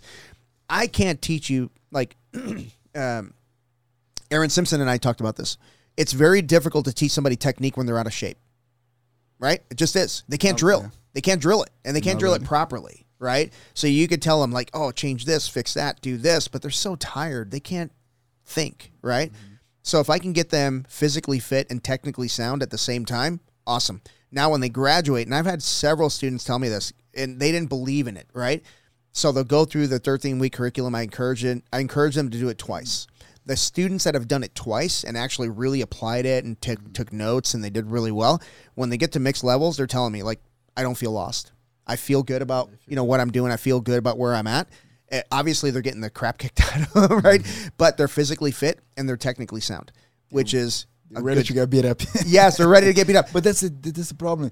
You don't want people to get hurt because they don't know how to deal with Correct. that. With being under pressure. Yeah. Under attack. Yeah. Sometimes they get hurt because they don't know how to act, how to defend themselves. Right. It's not because the person's gonna hurt them, but it's just because if they don't know which side they're gonna turn. Yep. It's gonna be bad. They're gonna get hurt. Yeah. So so what the thing I wanted to talk about is I want to talk about what your guys I guess what your next competitions are and your competition schedule. I'll tell you mine. The only thing I care about is Master Worlds. That's the only competition I care about. Everything I do throughout the year is no bullshit. Yeah. Bullshit. You got to Nogi Worlds. Nogi Worlds. Yes. Because you know what? That medal doesn't say Masters on it. I hear We you. all should do That it. medal doesn't say Masters on Yeah. it, and I love that. I've already signed up. I've already signed up for Nogi Worlds. Have you guys? Have you signed up? I'm signed up. You're signed up. John, you got to sign up. I haven't yet. All right. You're so going to. I will. You're all going right. So but the reason I asked that is I want to get your guys' opinion on. I like to break my shit out into a season. Okay, I've got to. Can we go back to the Master Worlds thing? Yeah. Because I got to talk about Master Worlds. Yeah. Boom. Okay. Time. 10 time. 10 time. World champion. So when I talk and when I'm explaining this, this is my journey. Yeah. It has nothing to do with your journey, your journey, your Hugh, journey. you need a beer? No, he's just going to He's steal got Paul's. one. He's got one. He's He's got going to one. steal Paul's. So this journey has nothing to do with nobody else's journey, okay? Right. Because, of course, Queixinho, he fights in Masters too. Yeah. Even though he could beat like He had 5 fights and 5 subs. 95% of the Yeah. fucking Yeah. adults. Yeah. So Master Worlds, not everybody, but there's a lot of clout that says that this is not the one to win because you're older. Well, they don't understand that. That's your division. Yeah. It's my vision. That's your division. Your division. That's my division. That's my division. You win. Division, Yeah. division or vision. Yeah. Vision too, yeah. So, but I'm just trying to say that what's important to tell other people, like if you're Master One, and you don't want to do Master One because of your ego, try to win Master One first before you say that. Good luck. Right? Because Hey. I can't imagine me being across from him at Master One. I'd be shitting my pants. I'd be too busy If- trying to get a if you- picture with him.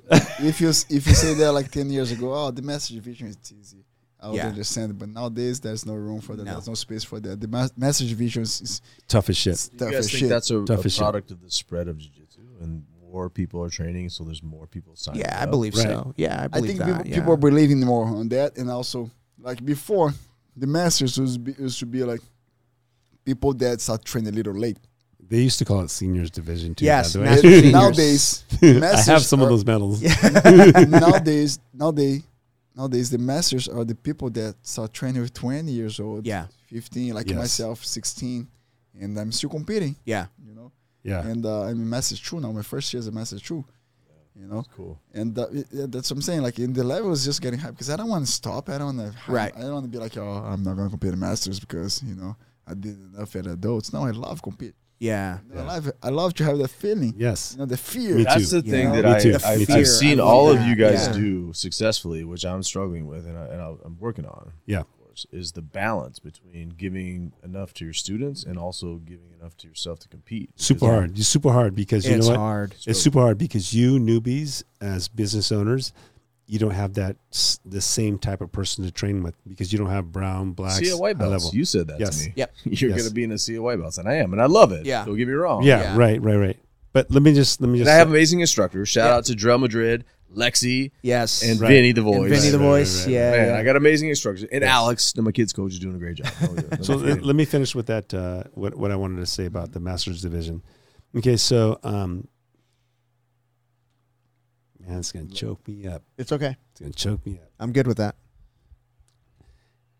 You have to. People don't understand how hard you have to work for Masters, and what it takes to get there. Some people think that all right, it's Masters division. I can do this, do that, and those are like minuscule things. Like, okay, I have a job too. I own a business, and I'm working like 16 hours a day. But I made sure that time, and it kind of like, my wife and I went through some struggles during that time, but she's proud of me because it was tough in our relationship, but I did it. But to do what I did, I mean, I don't want to pat myself back because there's a lot of people. Like, I have a hero. I mean, not hero. I have a person that I look up to so much. His name is Roberto Godoy. He's a badass. In my division, by the way. Did a great job yesterday. Did you see that? Yes, he's a killer. Yeah. But your mentality to compete has to change, and it cannot be. I mean, if you want to win something, for me that was my master's because I didn't start jiu-jitsu until I was a master. But if you want to win something, if you want to do something, you got to go 100% in and do whatever it takes. Yeah. Do whatever it takes to win. Yeah. And I did that. And the people that I see that are upset at their performance did not do what I did. No. Did not do what Queixinho does. Did not do what you guys do. It's too easy. Yeah. They think Masters is too easy. You're kidding me. No. You're kidding me. I was rolling with 20-year-olds, and by the way, they, if they were 20-year-old blue belts, I would make sure that I would make sure that they were in their best game. Like, I would say, okay, I'll sit in this position, or like I had some really good wrestlers, and I'd say, okay, we're doing stand up, just because I want to make sure that I was doing my best. That's how we're gonna improve. Yeah. That's how you're gonna improve. If you avoid that and try to play always your comfortable game, you're not gonna improve. Yeah. Not gonna improve. You're gonna stay stagnant. So my voice out there is to say that if you're going to want to be the best, you have to give whatever it takes. Yeah. If it sucks because Sacrifice. I'm telling you, my family like suffered, my work suffered, a lot of things suffered, but my jiu-jitsu didn't, because I said this is what I want to do, and I had to do that to win. And man, there was times that I went to Worlds and I lost the first round. There was times that I lost the second round. There was times, but man, I gave everything. And that's what it takes no matter what. Yeah. No excuses. No excuses. If you want to be the best of the best, you have to do whatever it takes. And so I'm like an old guy, but I'm fighting old guys. And I have people tell me, you're just fighting old guys. And I'm like, you're going to be there one day. Yeah. Why don't you win the guys in your division? Yeah. And none of them have gold medals. Yeah. And I'm like, okay, so why are you bashing me because I'm in my 50s and I'm winning? Well, how come you can't win in your 30s when you're 30s? Yeah. We have examples that people that did good as an adult, or at least think that they did good as an adult, and then when they get a master, they did it well. And I fought some guys that they're amazing as an adult, and then as a master they didn't find themselves, maybe because of that they thought they're too easy. Yes, they could walk into Let it. me just throw this out there. Based on how old I am and how little I've done jiu-jitsu, Saulo Ribeiro is in my division. He could sign up one day. Like he's been training for like 30 years. Shit. And that's what I'm saying. Like the masters of today, they've been training for years. Yeah. So I'm fighting guys. Saulo is like an exception of your division. He's So a like for the master living 1 and legend. masters 2. There's a lot of living legends. No, exception on the masters.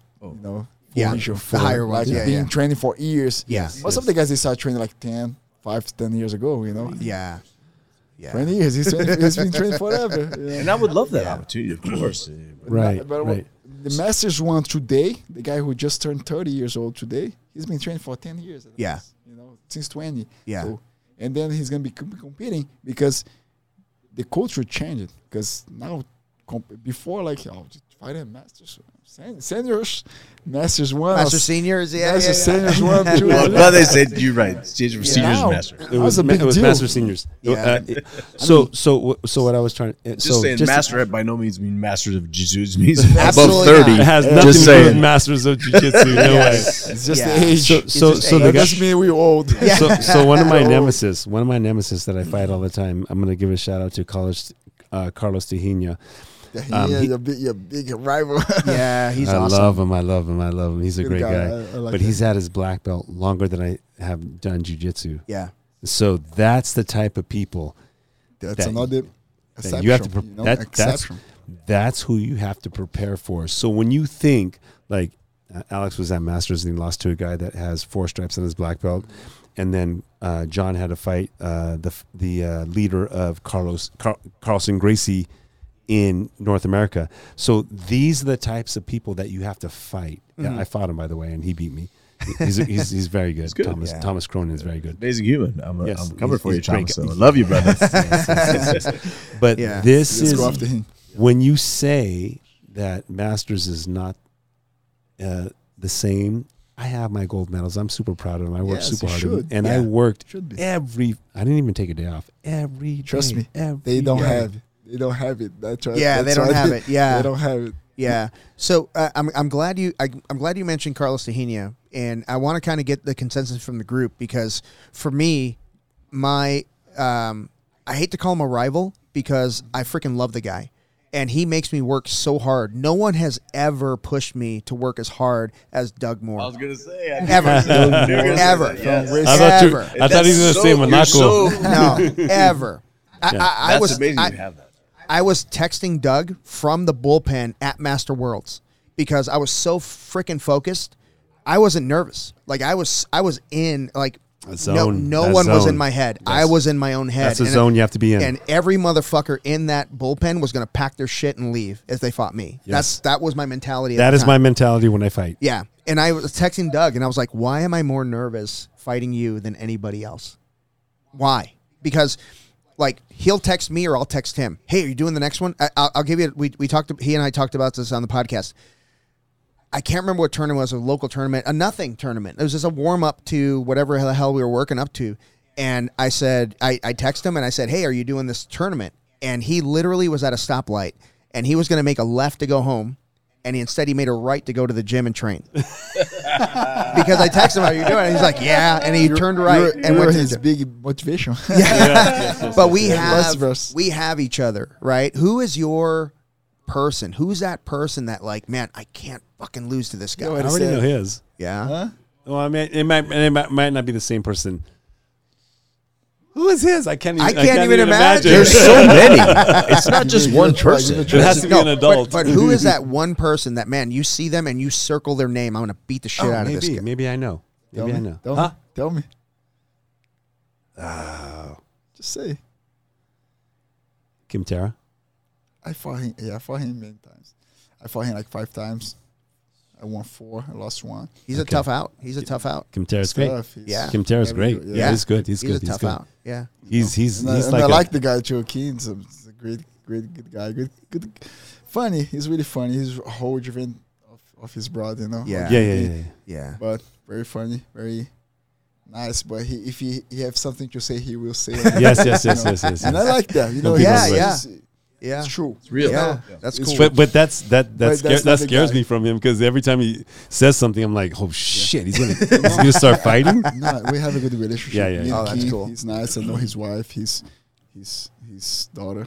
Yeah. I chose a pretty good one then, Yeah, huh? Because no, he's- I saw your fights We fought many like times. 5 times. Yes. Wow. And but my biggest rival that I fought more was Johnny Grippo.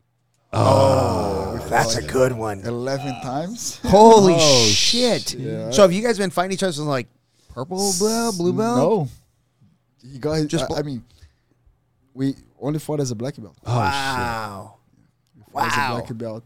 I can't remember. You gotta go over the what's the name? The BJJ. I forgot. BJJ. Like Heroes, BJJ Heroes. No, what's the name of the website? Fanatics? BJJ Fanatics? No, they have all the. No, all the one the they collect all the. Fights. Oh, Yeah, shit. yeah. I don't remember. Yeah. I will see. I right used to now. look at that, but I don't think about BJJ it. Heroes. Heroes. Okay. Yeah. BJJ Heroes. I fought Johnny like 10, 11 times. Yeah. And the first one I won, and the second one, the first one he won, the second one I won, the same tournament, open class, we did the division. I lost the division and won the open class. And then we fought several times. Gi, no gi. Yeah. He always take a little advantage on the gi. No gi, I was more I was taking more the advantage. Yeah. I beat him at Goodyear twice. Shoot. Semifinals. Wow. So, what is I it? thought it was going to be the Meow brother. Yeah, I thought so too. I thought so too. Meow, I fought them 4 or 5 times each. I mean, I fought Paulo more. It's just embarrassing to talk about my accomplishments when he's fighting all the fucking badasses. No, totally different. It's just his Totally division different. he was talking about there. Yeah. It just happens to be the guys. It just happens to be the guys. Yeah. And I fought Yeah. Mario Hayes 5 times. I lost every single time. Really? Mario Hayes. I'm trying to get a rematch. Mario Hayes doesn't even BJJ Stars. He don't keep Rematch. Yes. Rematch, He doesn't baby. compete no more. Yeah. He doesn't compete. Maybe Yeah. he'll come back. Yeah. I fought Rafa 4 times. Lost all. Wow. 1 as a purple belt, 3 as a black. Wow. And I 2 hated- of them I was in I hated that reset. 2 of the fights. I hated that reset. That reset. That was doing good. You don't know who That was he a terrible mentioned. reset. Hoffa Mendez, just saying for the people listening. Yeah, Rafael Mendes, yes. Yeah. Yeah. I fought him Yeah. like So Rafael times. Mendez is I think he's Marcio like Andre. a 10-time world champion, something like that. No, he's he won like 5. 5 times. 5-time world 5 champion. He times. left So- early though. He won it all, and then He he won kind of the just dipped DCC. out. and then he retired. He yeah. started being a Everything. coach. Yeah. Yeah, his brother's a 4-time. But let me They tell both you. are Hall of Famers. Yeah, but let me tell you something about those guys. As dedicated as they were, as committed as they were in their training, they're just as committed in retirement. Yeah. They are next They level. are You were going 100%. to say the right I thing. look They're, up- they're the I best look up- coaches. I They're look some of the 100%. best coaches ever. Yeah, I look up over there, like Yeah. Yeah. they are Yeah, committed they're to their better. team. a good example for me. 4 times, Hoffa? Yeah, 4 times. No, Hafa's 5. No, you competed. Oh, yeah. Okay, Yeah, I'm sorry. yeah. Let me see. Yeah. I competed once as a purple belt and then black belt once, and then we competed twice at one of the super fights in Chechnya. Yeah, That was yeah. a crazy Over one. in Russia, yeah. The back cut, and then it was submission only. And he wasn't his best. I was like just trying to make money. But he's, he's a magician, Yeah. What about you? What, Yeah, who John. is your rival? Who is the guy? There's got to be a guy that pushes you. You know, I don't really have a guy, and that's Wow. part of. I don't fight with aggression or compete. It's just really just jiu-jitsu against jiu-jitsu. So Yeah. I was thinking about it when you said that, and of course, I'd love to compete against the best athletes in the world. Yeah. But to single one person out, it really isn't about that. It's just Gotcha. being as good at jiu-jitsu as I can possibly be, I love it. and competing against the highest level jiu-jitsu athletes. That's the That's mindset, what I yeah. want. Yeah. Compete against the best. That's why beautiful, I'm man. here. Yeah. Roberto. So Yes. I I'm- would love to see that, by the way. yeah, That that would be amazing. I'm gonna lift some weights. So he's Godoy, when that picture he took from yesterday, boom, boom, boom, boom. I'm He's like, strong. I got How a does he 6-pack do under that? this party ball, by the way. You know what I mean? There is muscle how under there. that guy is like, He's a living legend, and Yeah, there's he's a lot of amazing. those around. I would love to have that opportunity. amazing. I mean, that would be such an amazing experience. Yeah. And we talked about it. Touched on it earlier. What other sport, art, whatever, do you have that opportunity? None. none. There's not. No.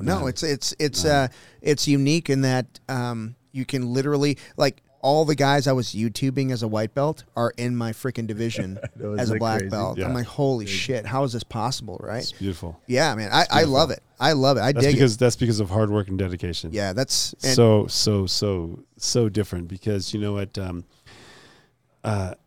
this art is so real. yeah, It's so real because and it's not like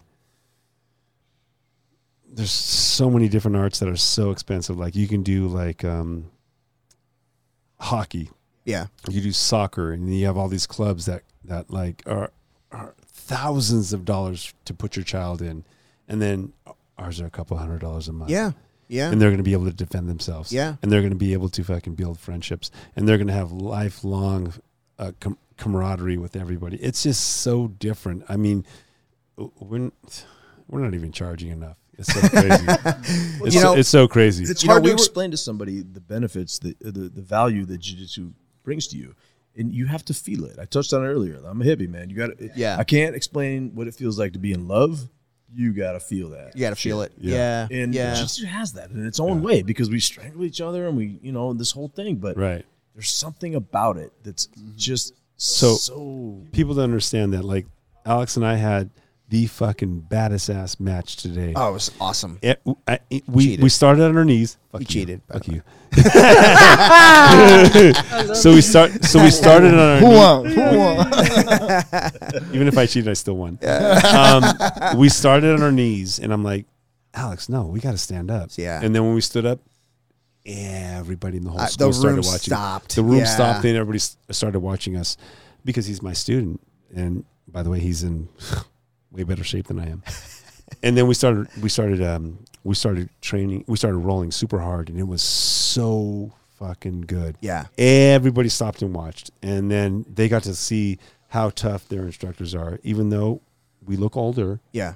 But they understand that this is where we can get at that point. It was great. It was an awesome feeling. It was. And then when I roll with John, I mean, I have no answers for John anymore. John is amazing. John is beating adults in my room. Yeah. So, but I had amazing mentors. I'm just saying. Like, I didn't start out like this. I sucked at first. Right. Anyways, yeah, continue. man. Yeah. But what I'm saying is that that's the real part of jiu-jitsu. I mean, that is really, like, these people are sitting there trying to, like, say, hey, where am I going to get at this point? And then they see two black belt. Masters black belts.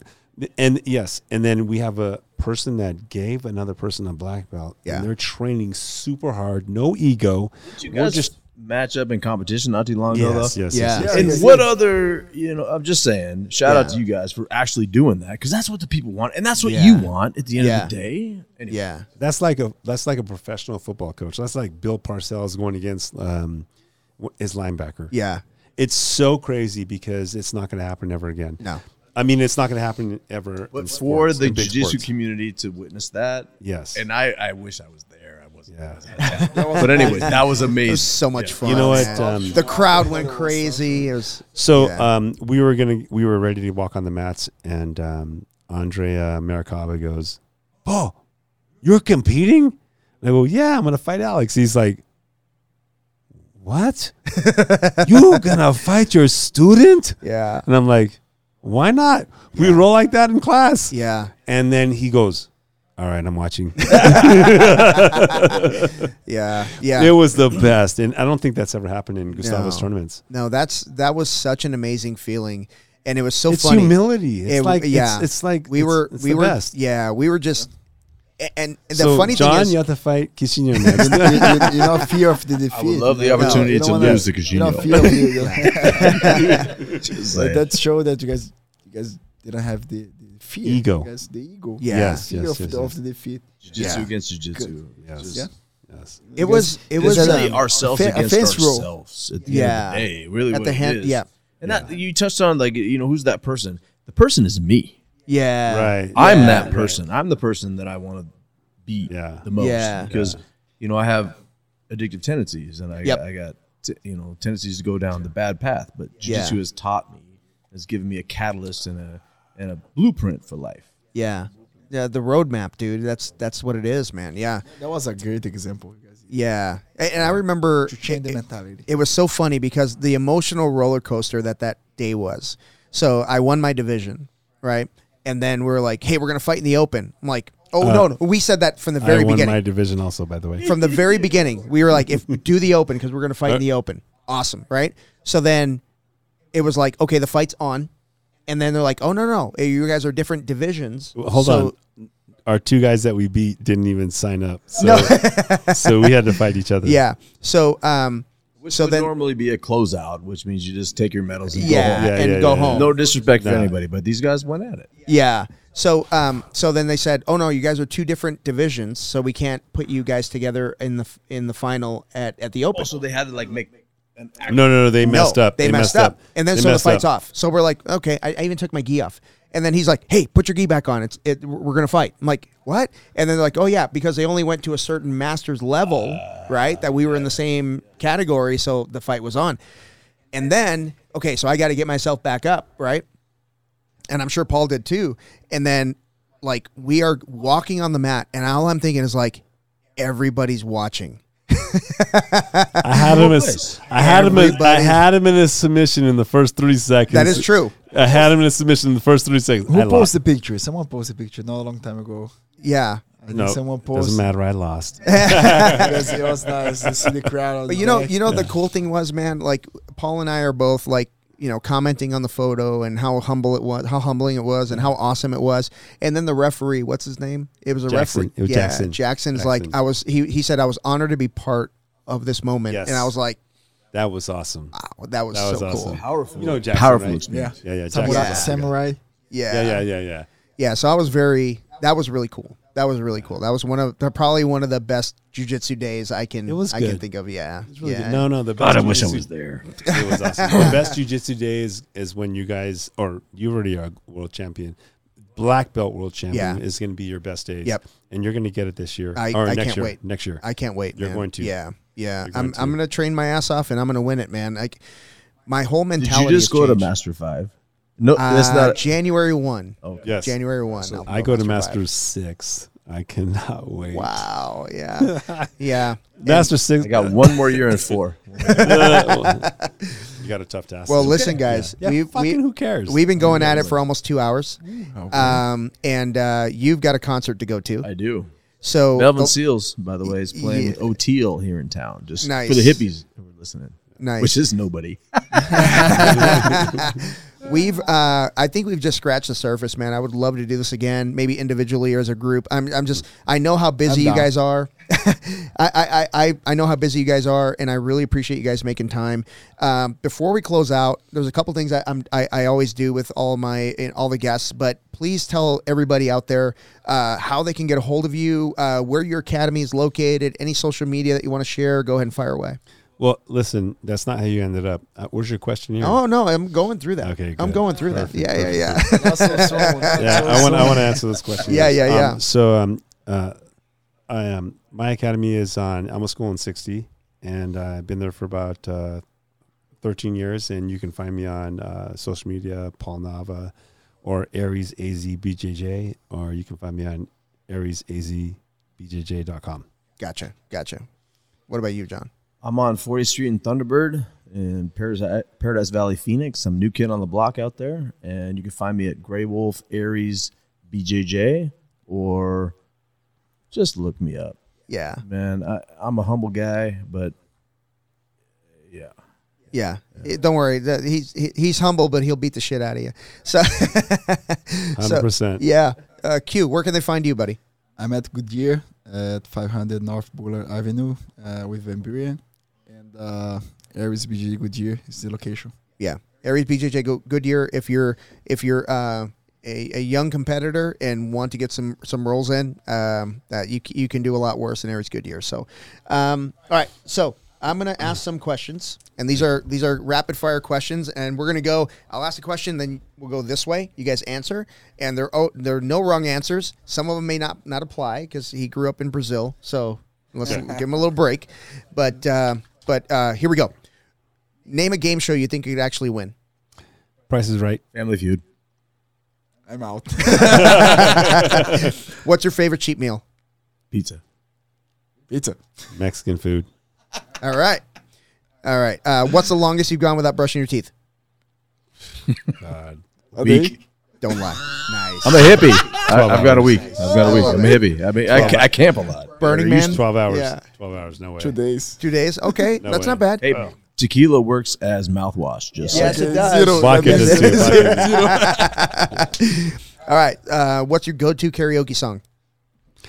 Ladies' night, and it's feeling right. Anyone from Lady Gaga? All right. Any song from Everybody knows I'm ladies' night. it's got to be Shakedown Street. by, Ooh. Grateful Dead. Nice. What's a dumb song you secretly like? You would never play it in front of people, but you love this song.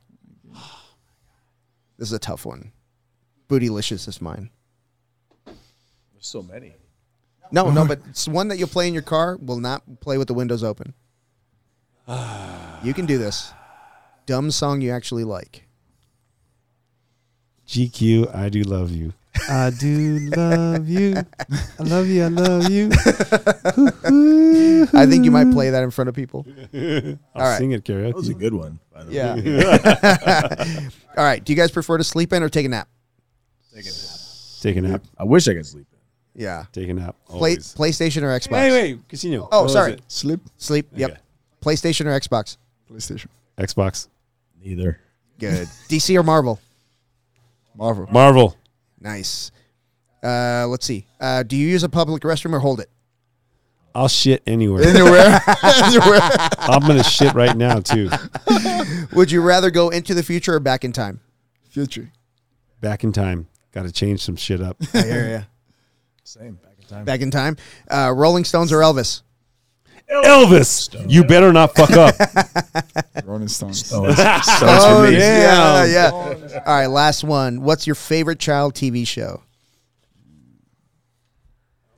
Child? Yeah, child TV show. Your favorite child We were TV just show. talking about this. I'm fucking Flintstones. Flintstones. Flintstones, man. Yeah. The 60s Flintstones were the best. Yeah.